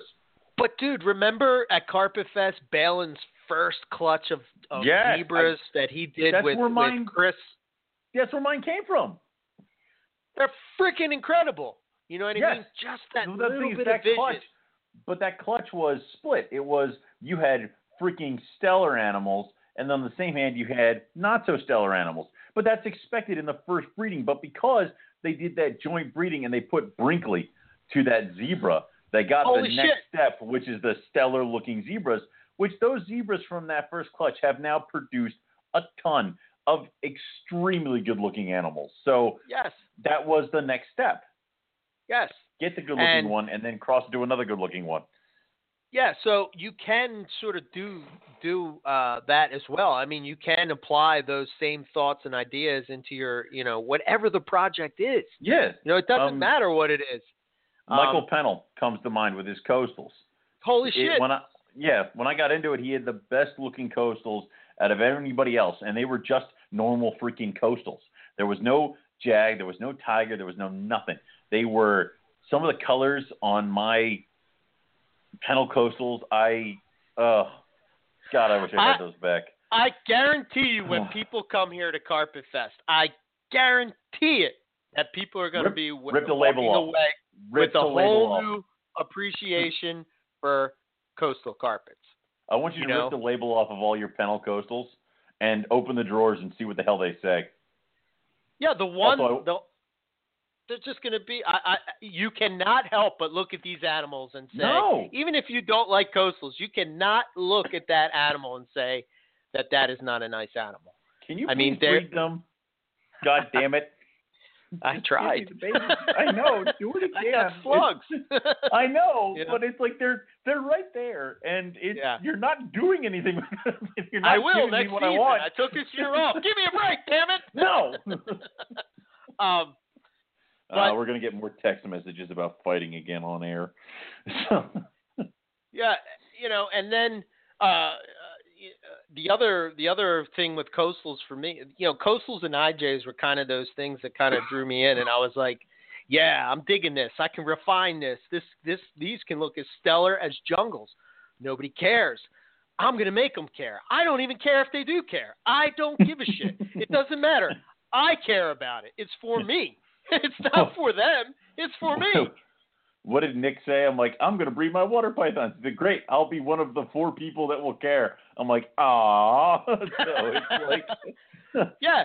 So like, I'm like, it's sad because it's true.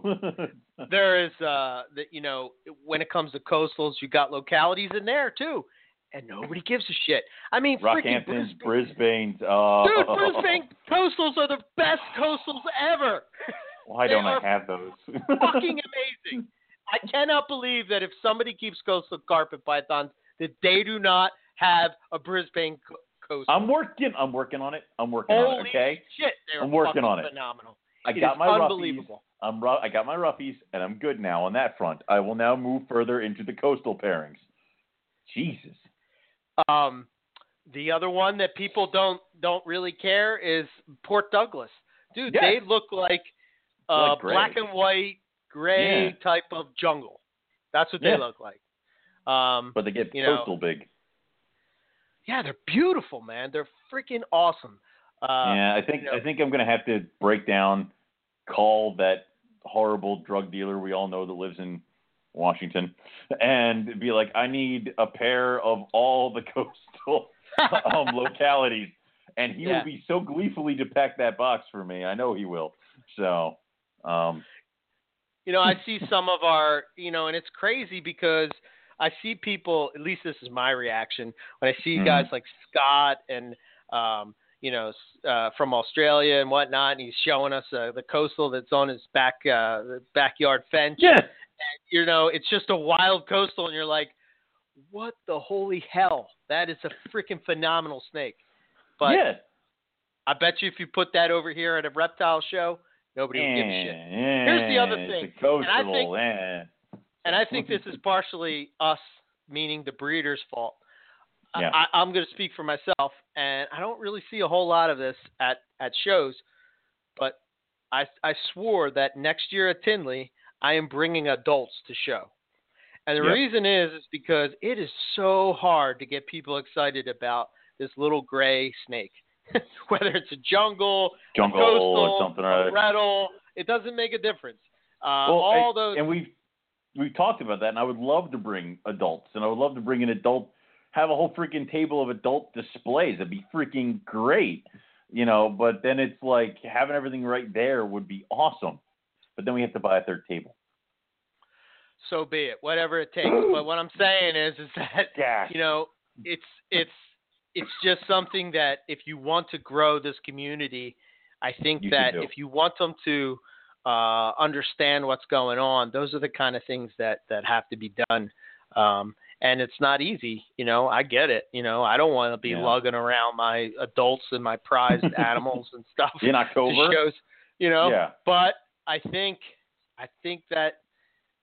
that's the way to go when it comes to that, and Keith was the one that sort of told me that, and that's what he did. And, just by looking at how he's respected in the short tail community, just kind of like, I don't know. I think it's a great idea. Adults. It is. And I will always bring adults to a show if I can. It just depends on a lot of time. It's timing where, it's close to breeding season, or I can't bring this animal. What I will also do is I won't bring an animal that I don't have representation of on my table, because that happened a few times where I brought an animal and they're like, "Do you have these?" And I go, "No," but then they would leave. So I kind of, that's a loose rule. I will kind of break that every once in a while, but I do definitely see more of a draw when you bring the adults. I also see more of a draw when you bring the adults and you don't keep them in the displays. People want to handle it. People want to touch it. People want to talk to you about it. There was the one Tinley I brought my bredli, and I brought her because I had a bunch of her babies on the table. And I pulled her. We couldn't put her on the table, so I had her in a bin. But I kept pulling her out, just letting her cruise, and we got a ton of attention from people who wanted to see her, check her out. And I think I left with like one baby. All the other ones were gone. So it's just how it goes. If you can bring adult animals, it's also good to kind of show people what they're getting into.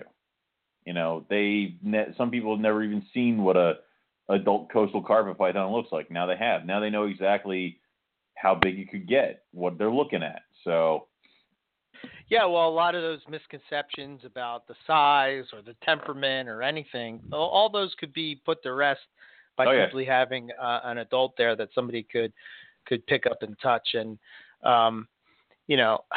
again, I know that it's easier said than done, and I myself am guilty of not doing it. And I know that, the reasons why, but I think going forward, that's going to be something that I personally change in what I do. Because, again, go ahead. If you've ever been to White Plains, Mike Curtin's table, he brings like Jigsaw or Scattershot. And sure. I mean, he's actually brought pairs close to breeding season, and they've locked up at the show, and he's like, "Well, all right then."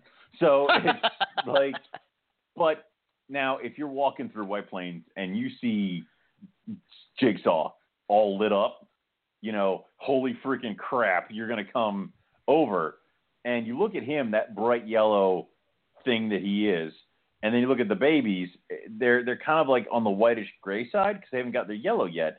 Maybe some are getting a little bit in there, but now you have interest and appeal because you go, hey, that's their dad, and these are the babies, and hey, these guys down here are actually the siblings from last year, so you can see how the color is going to progress. You use the adults to also kind of hammer the point home that you know what you're doing, and the people can trust what you're saying. Exactly. Yeah, I agree. And I guess in a way, this all kind of ties in that, like, if you're going to go and buy a carpet python, the first thing that I would suggest more than anything else is just do your research. Homework. Yes. Do the homework. There is, today it is inexcusable that you don't do research because there are so many ways that you can research these animals and get a feel for what's going on out there. Where do you research? Well, I don't know. Maybe you can start by listening to some of the backlog of NPR. Well, we've there's had a podcast. Yeah, There's a goddamn book. We've had every guest on that, everybody that's breeder. anybody that is into carpets or any of these breeders, and there's still some that we're tracking down and trying to get on, but for the most part, down. Yeah. the big names that, you guys hear thrown around have all been on the show. You can listen to it. You get a feel for how they are as a person. Maybe you like them, maybe you don't. Who knows? Who cares? But at least you're starting to understand who's who in the world. There's a book. Go buy the book. There's actually 2 different books. Go buy both books. Buy all buy the books. One of them. But just buy the damn book. And when you buy the book, read the book. Thank you. I love it when people are like, I bought the book. Will you mentor me? No. Read the book. I'm like, dude. We do every Tuesday at 9 p.m. We mentor you every Tuesday at 9 p.m. Every Tuesday. I am not. What do you want? Private sessions? Get out of here. Owen will start charging for those sessions. Damn right I will.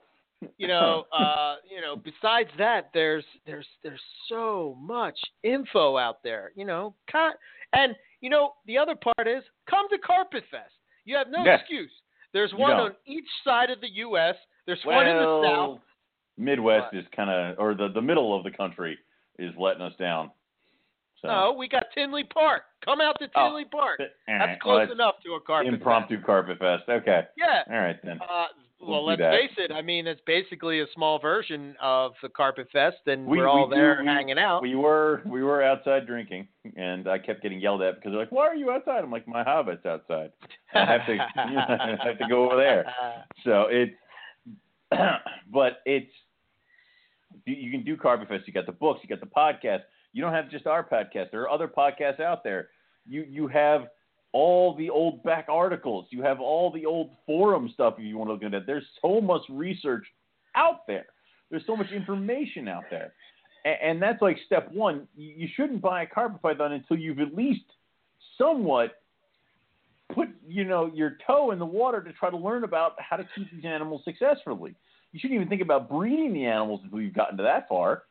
So, it's just that's how you should really set the pace of it. And the next thing is ask questions. Yes. What is your project? What was the thing that drew you to carpet pythons? Was it a jungle jag? If it was, that's fantastic. Hunt down your jungle jags. Don't settle. Don't go to a show and be like, well, this guy over here who has not a single carpet python on his table has what is presumed a jungle jag in a bin with a boa constrictor and a ball python. I'm going to buy that. Well, you're selling yourself short of what you really wanted. And that's sad. I mean, don't save your money, do some extra work. Yeah. I don't know. Start a jar, get what you want and do it that way and ask the questions.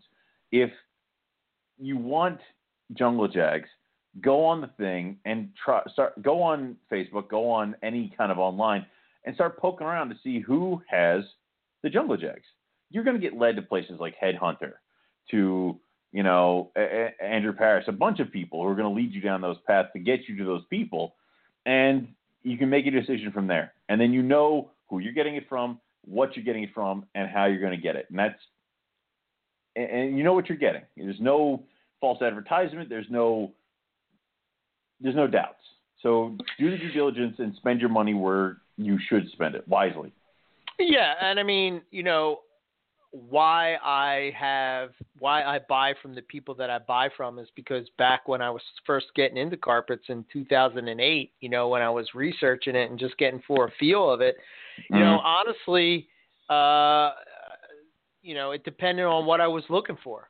Right. It really did. I've bought from guys that don't like other breeders. I've bought from, and I don't care about that. What I care about is getting the best snake that I can get. And can I, when you're buying from a breeder, it all comes down to trust. That's really what it comes down to. Do you trust the person that you're buying from? At the end of the day, they can tell you anything. They can make up any lineage chart that they want. They can put whatever they want on it. How would you verify it? I mean, I guess you could ask questions around, but at the end of the day, how are you going to tell whether they're telling you the truth or not? You got to trust them.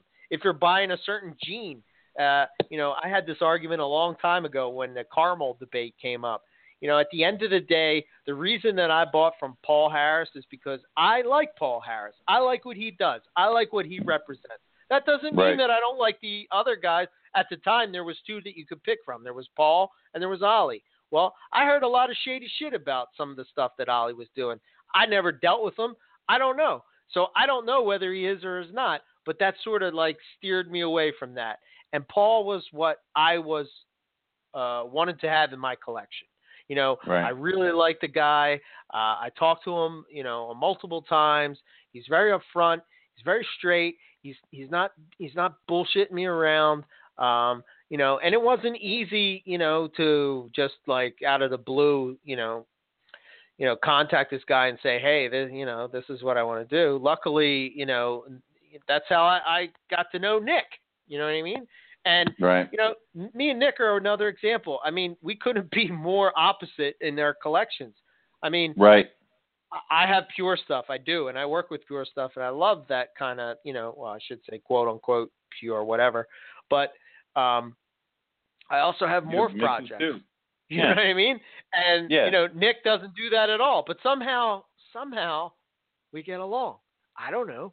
You know what I mean? Like, it doesn't have to be about you guys do the same thing in order to respect what the other person is doing. I respect what they're doing.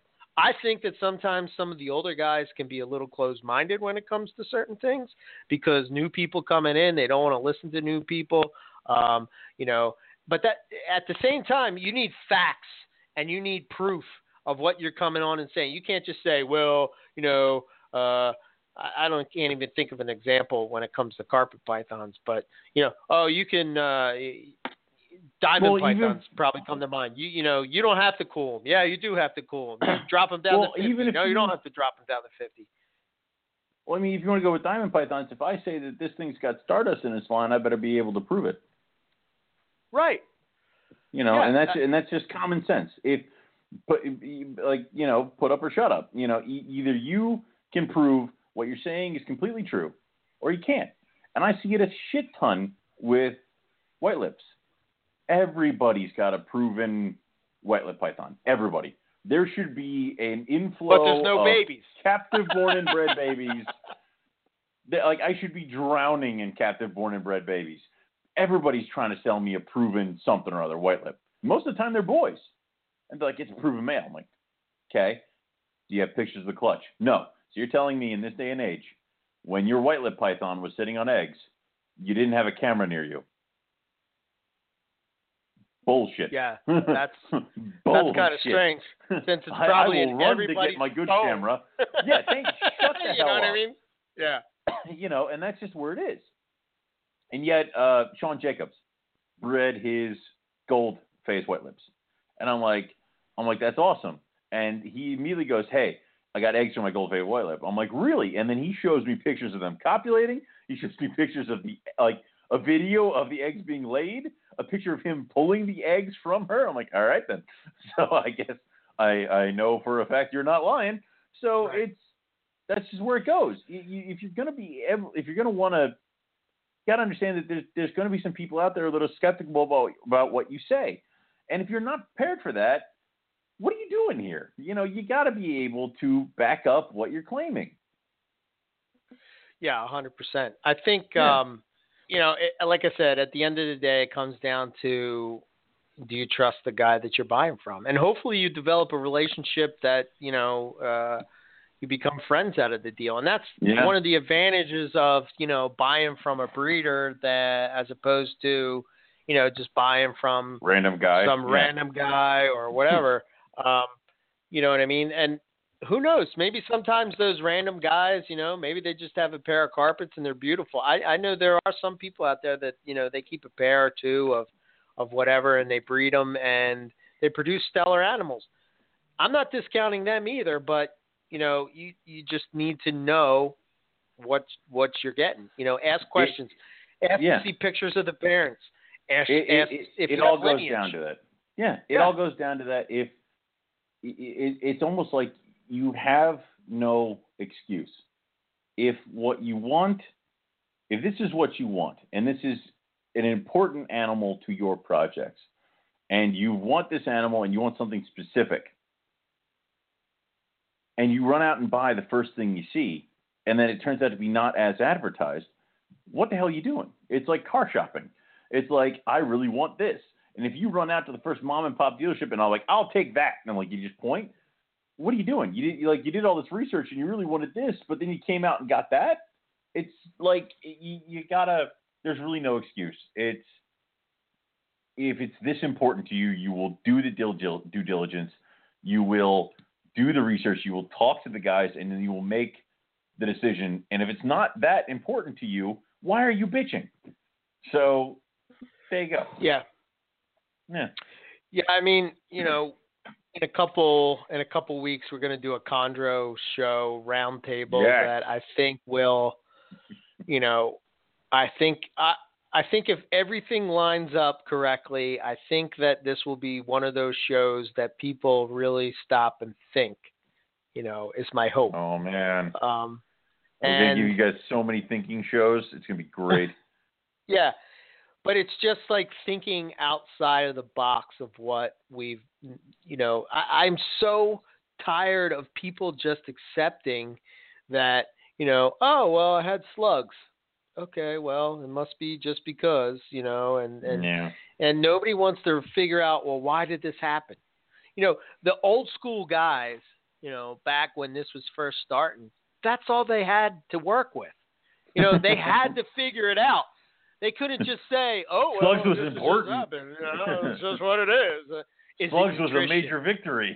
So you know, God forbid you bring up the topic of UV lighting. I mean, then people are just like, "Well, that's just bullshit," you know, blah blah blah blah blah blah blah.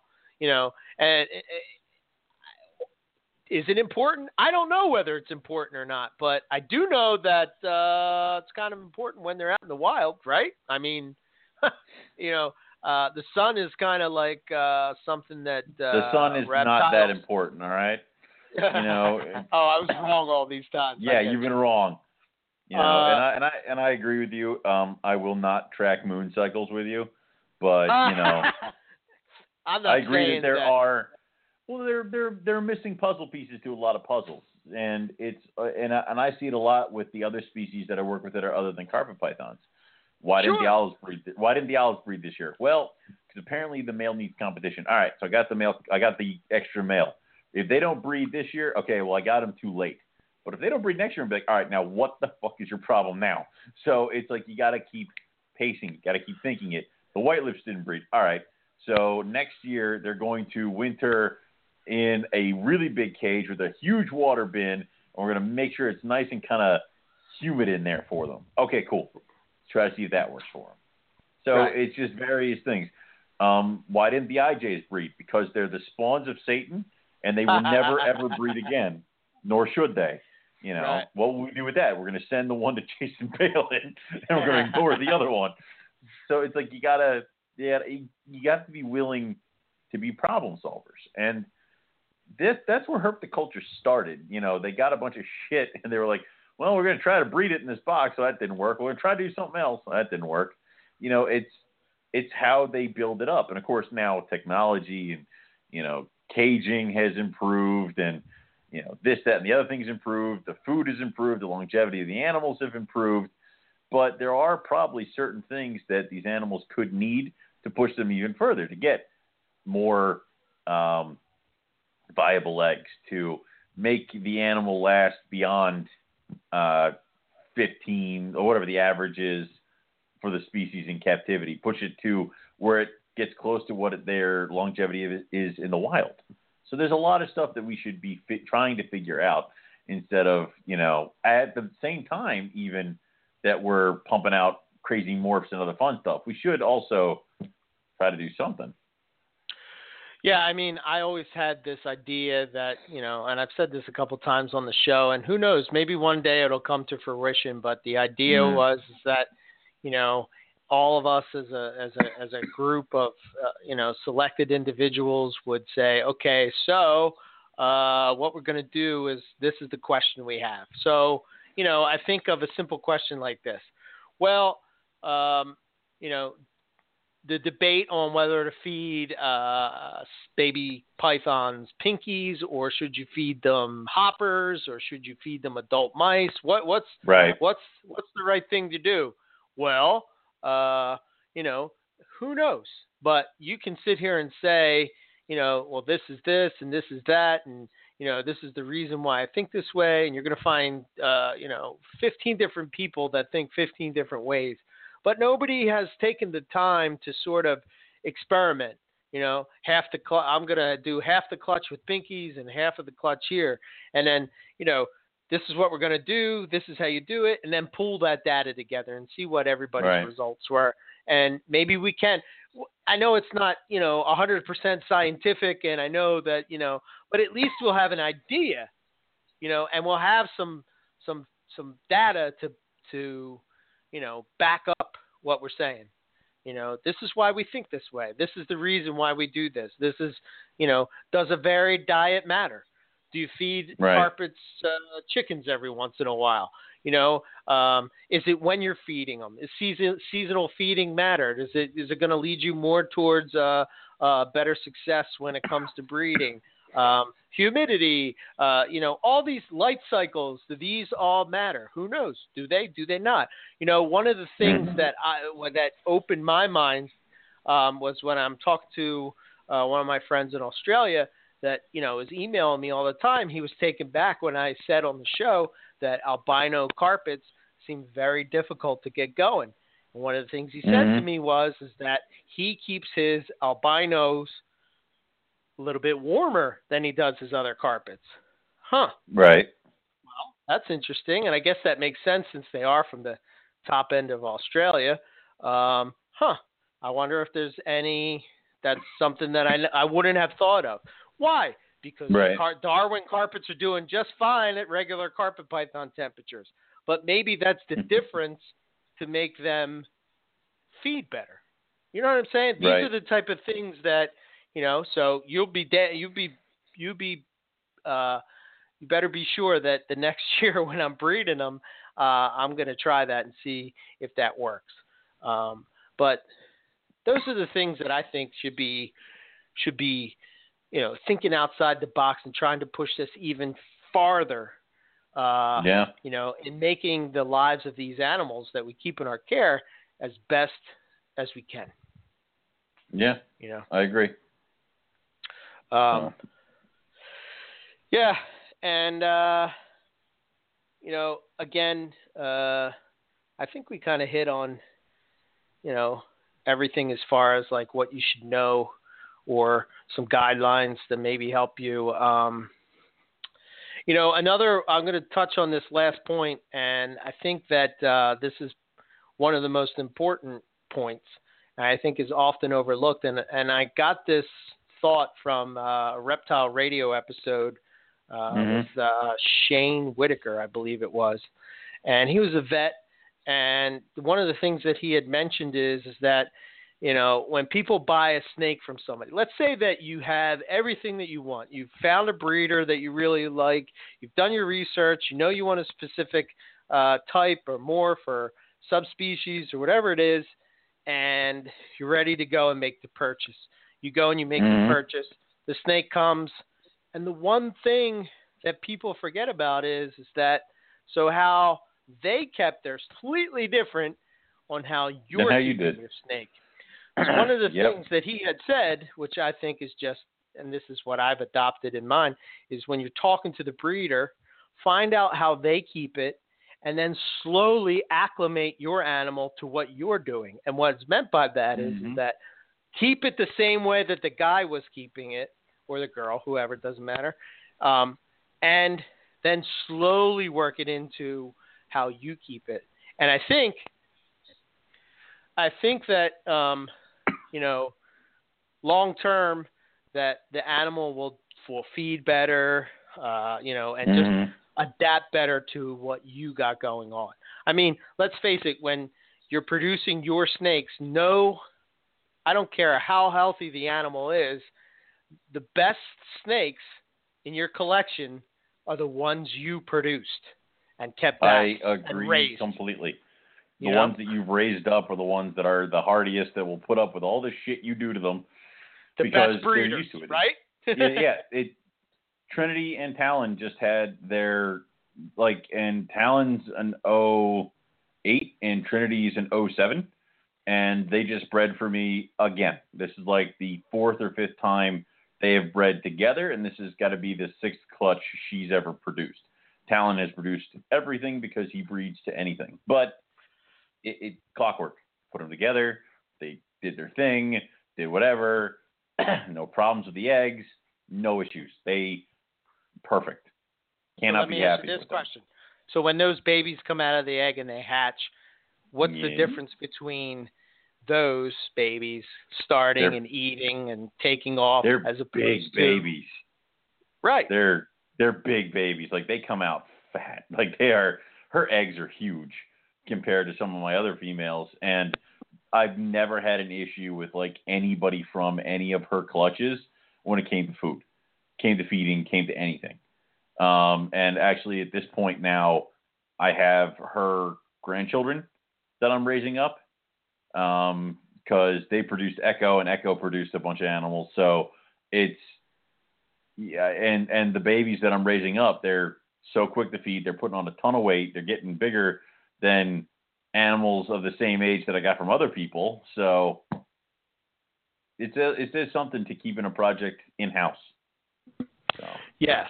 And it is pretty cool, I think, when you've put all that work into it, and then actually the animals that you produced are producing offspring. Yeah. And, multiple generations of animals, Well, I think it's like when I got Trinity, I got her from Ted Thompson. She coiled up around my thumb, and her head wasn't even as big as my thumbnail. And now she is like a 7-foot monster of a carpet python where like her head takes up like my palm, and has churned out so many babies, and so many stellar looking babies. And to have the kids to have the other further generations, it's just awesome. So I definitely, she's one of my favorite animals, not because of what she is. When she came, she's a coastal. I bought her as a lesser tiger back when they were doing that whole lie, but she's just a normal coastal, and she's one of my favorites. So. Yeah, she's pretty sweet, that's for sure. I've seen her multiple times. But yeah, I don't know. I mean, that's kind of my thoughts when it comes to what you need to know and the direction that you should go. I think another good point, that if you're just getting into keeping snakes and that's all you're going to do is keep snakes, that's one thing. If you are going to breed or have any hopes or desires of breeding at any point, think about what you want to do, write it down, look at it, see what you have to do to make that goal become a reality. And be patient. You don't have to, have everything and anything and right out of the gate and all your projects. And I mean, it wasn't until last year that I really started focus on bringing in really nice, top-notch jungles into my collection. Right. I mean, I've had jungles, but not like some of the not these guys. The jungles that I started with were more along the lines of the Palmersons, the Van and Vetter bloodline, all beautiful stuff. All stuff that I still have and still admire and love in my collection. But, I knew that one day I really did want to breed some really nice jungles, but I really didn't put the time into understanding, what was what, because at the time I was really focused on IJs and coastals. So to me, researching that was sort of where I was at. And then when the morphs sort of started to become available, well, I really wanted to get involved with that as well, because some of the stuff that was getting produced was amazing. And I knew down the line that once, selective breeding started to come into some of these morphs that, the sky was the limit. And, you see that today. I mean, look at these guys that are producing, phenomenal carpets. I mean, they're doing it both over in Europe and both here in the U.S. I mean, it really is awesome to see, people that are really trying to push carpet pythons forward. So. No, and you're exactly correct. If we've talked about it numerous times in college, there was a reptiles magazine that Will Leary wrote an article for, and I cut it to pieces because I managed to get an extra one. I stole it, but from the college library, but managed to cut it up. I've done worse things at that campus. It's fine. So on my tower computer in my dorm room, I had pictures, carpet pythons, and it was tiger jags. And they were the hot ticket of the day. And then there was the super tiger jag. And it was holy shit, one day I will get here. And the other thing I would advise people is that there will always be more SNCs. If breeding is not something you want to be on the ground floor of, if you just want to produce the animals or you just absolutely love the morph, it's okay to wait a couple of years and then buy into it. You don't have to be one of those guys that rushes out and spends $2,000 on an animal.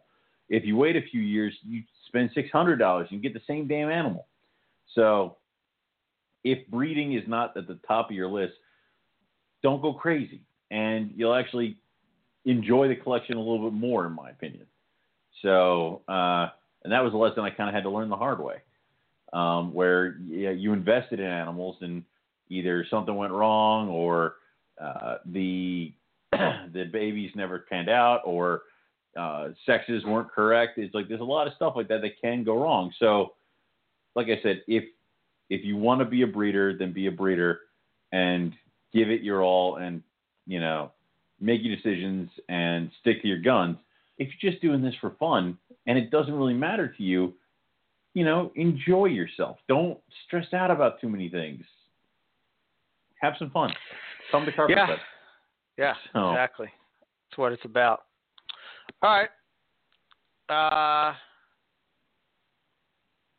guess anything else that you want to hit on? I think we've done enough damage around this popsicle stand. Yeah, I would agree. I'm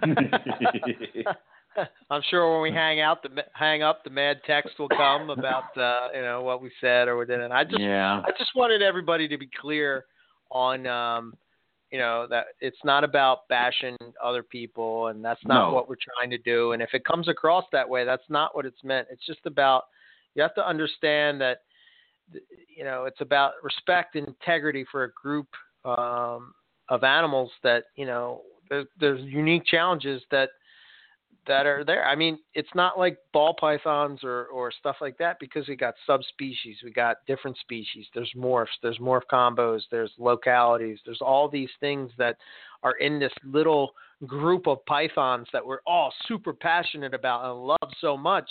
And, there's a lot of people that have come before us that have done this work and they kind of knew that maybe one day it would get to a point where everybody was starting to appreciate, the species that they were working with.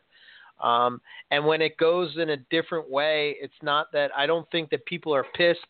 I don't think people are trying to get those people out. They're just trying to make their point of what the vision was for these species of python that we work with. Yeah.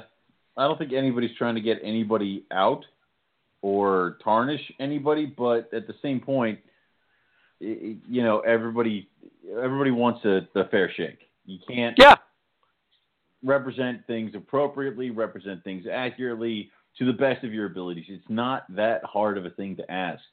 And that is what I believe we need to hold ourselves to, that standard. And if we don't, we're just going to end up muddying ourselves up. We're going to end up screwing up a lot of projects. We're going to end up pissing off a lot of people, and that's not a great way to do business, and it's not a great way to do anything. So, nope. That's pretty much all we got for you guys is accurately depict your animals. Yeah, and come to Carpet Fest. Yes, come to Carpet Fest. That's all we got. So, yeah. Let's see. As far as I guess we'll wrap it up, and you know, we're still waiting to nail down next week's guest. The week after that, I believe, is the Chondro Roundtable. Pretty excited about that. We are. Well, I'll tell everybody what it's about. I don't know if I said this before, but we're looking at focusing on nutrition and UV and all these things that you know, might not necessarily be something that people think about. Are deemed not necessary. Yeah. So correct. And I'm pretty excited because we have pretty awesome panel. We have, of course, our brothers from GT Beekeeper Radio, both Buddy and Bill, will be joining us. Those guys are just, shall I say, the creme de la creme when it comes to chondros. Harlem Wall, a guy I respect immensely. Oh my God, this guy is he's just amazing. Ian Bissell, he hasn't been on the show before, but man, he has some awesome stuff, and he's going to bring some good stuff to the show. And the other one is I'm working on getting one of the guys from Reptilinks to come on because nice. As far as nutrition and all that goes, I think they'll bring a real good perspective when it comes to that. So I think it will be a good show. I think you know, some of the thought is like, you know, you see some of these chondros as in the wild, and I think even Harlan has an example of one that he had in the wild, and then he brought over into captivity, and you know, and the color completely changed. Well, why did it change? You know what I mean? Like what caused it to, you know, look so different? Yeah. You know, so that's some of the outside of the box type of thinking that we're going to be talking about. So I'm pretty excited about that. We haven't had a Chondro Roundtable in quite a while, and it is past due. So we're going to hit on that. Yeah, so that's kind of where we're at. As far as the show, you know, the website's MoreliaPythonRadio.com. You know, there is a lot of info over there of places where it sort of puts you into the world of Morelia. Maybe you want to start there. Every link that is, you know, decent is over there, I think. You know, past breeders that have been on, you can check out their websites. You know, the books. There's papers over there where you can, you know, read papers about carpet pythons. And, you know, we got the morph list over there, the subspecies list over there. You know, it's all there for you to check out. And MoreliaPythonRadio.com. Learn from. Yes. If you have any questions or comments, send it to info@MoreliaPythonRadio.com. You can follow us on Facebook. We're on Twitter. All those places at Morelia Python Radio. And, of course, if you want to listen to the show, how do you do that? You can listen on iTunes or whatever podcast app you choose. You can also listen from Blog Talk if you so choose, which would be blogtalkradio.com/Morelia Python Radio is how you get to that. And as far as, don't forget Carpet Fest, Northeast Carpet Fest is June 3rd. We're getting close. Pretty excited. If you thinking about coming up, you know, get in touch with me or Owen, and we'll give you just show up. Details. Yeah, we don't like that. Yeah. There's going to be some cool people there. I know Nick is coming down. I know Chris is coming down. Chris Salemi from up from New York. I know Rob Stone might be coming out. Oh my God! I can't. Yeah. Like, we can't have both of you in the same place for too long. I start losing track of who's who. Yeah. So that would be Rob, pretty cool. Hey, Rob. No, it's me, Eric. Oh, shit. So, yeah. Talking about it also. And we have some of the Blood Python guys coming out. Matt will be there, of course. I'm hoping Keith will come. Those guys. I will be there. Owen will be there. That's all you need. I mean, come on. Enough. I mean, geez.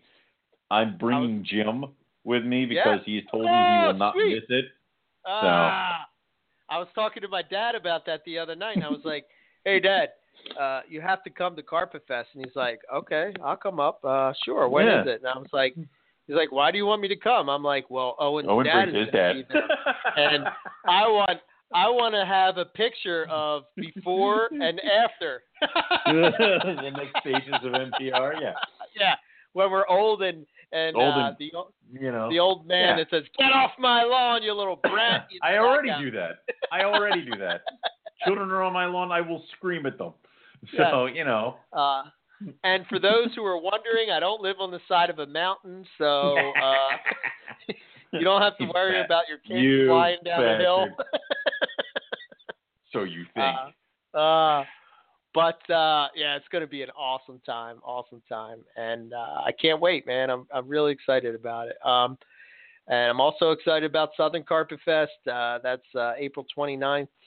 Get in touch with Bill or Evan for more details on that. Make sure you go over, check out their shirt that they got up for sale. It's always cool to have some reptile swag for attending shows and such. They far too many shirts. Yeah, I know, right? Goddamn radio show. Yeah. That's all I got as far as that. And then myself, I'm at ebmorelia.com, and my email is eric@ebmorelia.com. Cool. All right, so you can go to Rogue-Reptiles, check out all the stuff we got going on over there. You can also search Rogue Reptiles on Facebook.com. Give us a like. We respond to messages. Also, we have for sale ads on both those pages. If you are a fan of Rogue Reptiles Facebook page, you do get to see the animals that we're going to put up for sale a week before they go up on any of the websites like King, Snake, and Fauna. Upcoming shows, I got Hamburg in April, but I can deliver to the White Plains show as well as the Havre de Grace show. If you want anything or want to get put on the list of anything, now's the time to contact me, because we're kind of running on fumes until the 2017 guys hatch. So don't wait. That's all I got, and that's all we have for you guys tonight. So we will catch you all next week for some more Morelia Python Radio. Good night.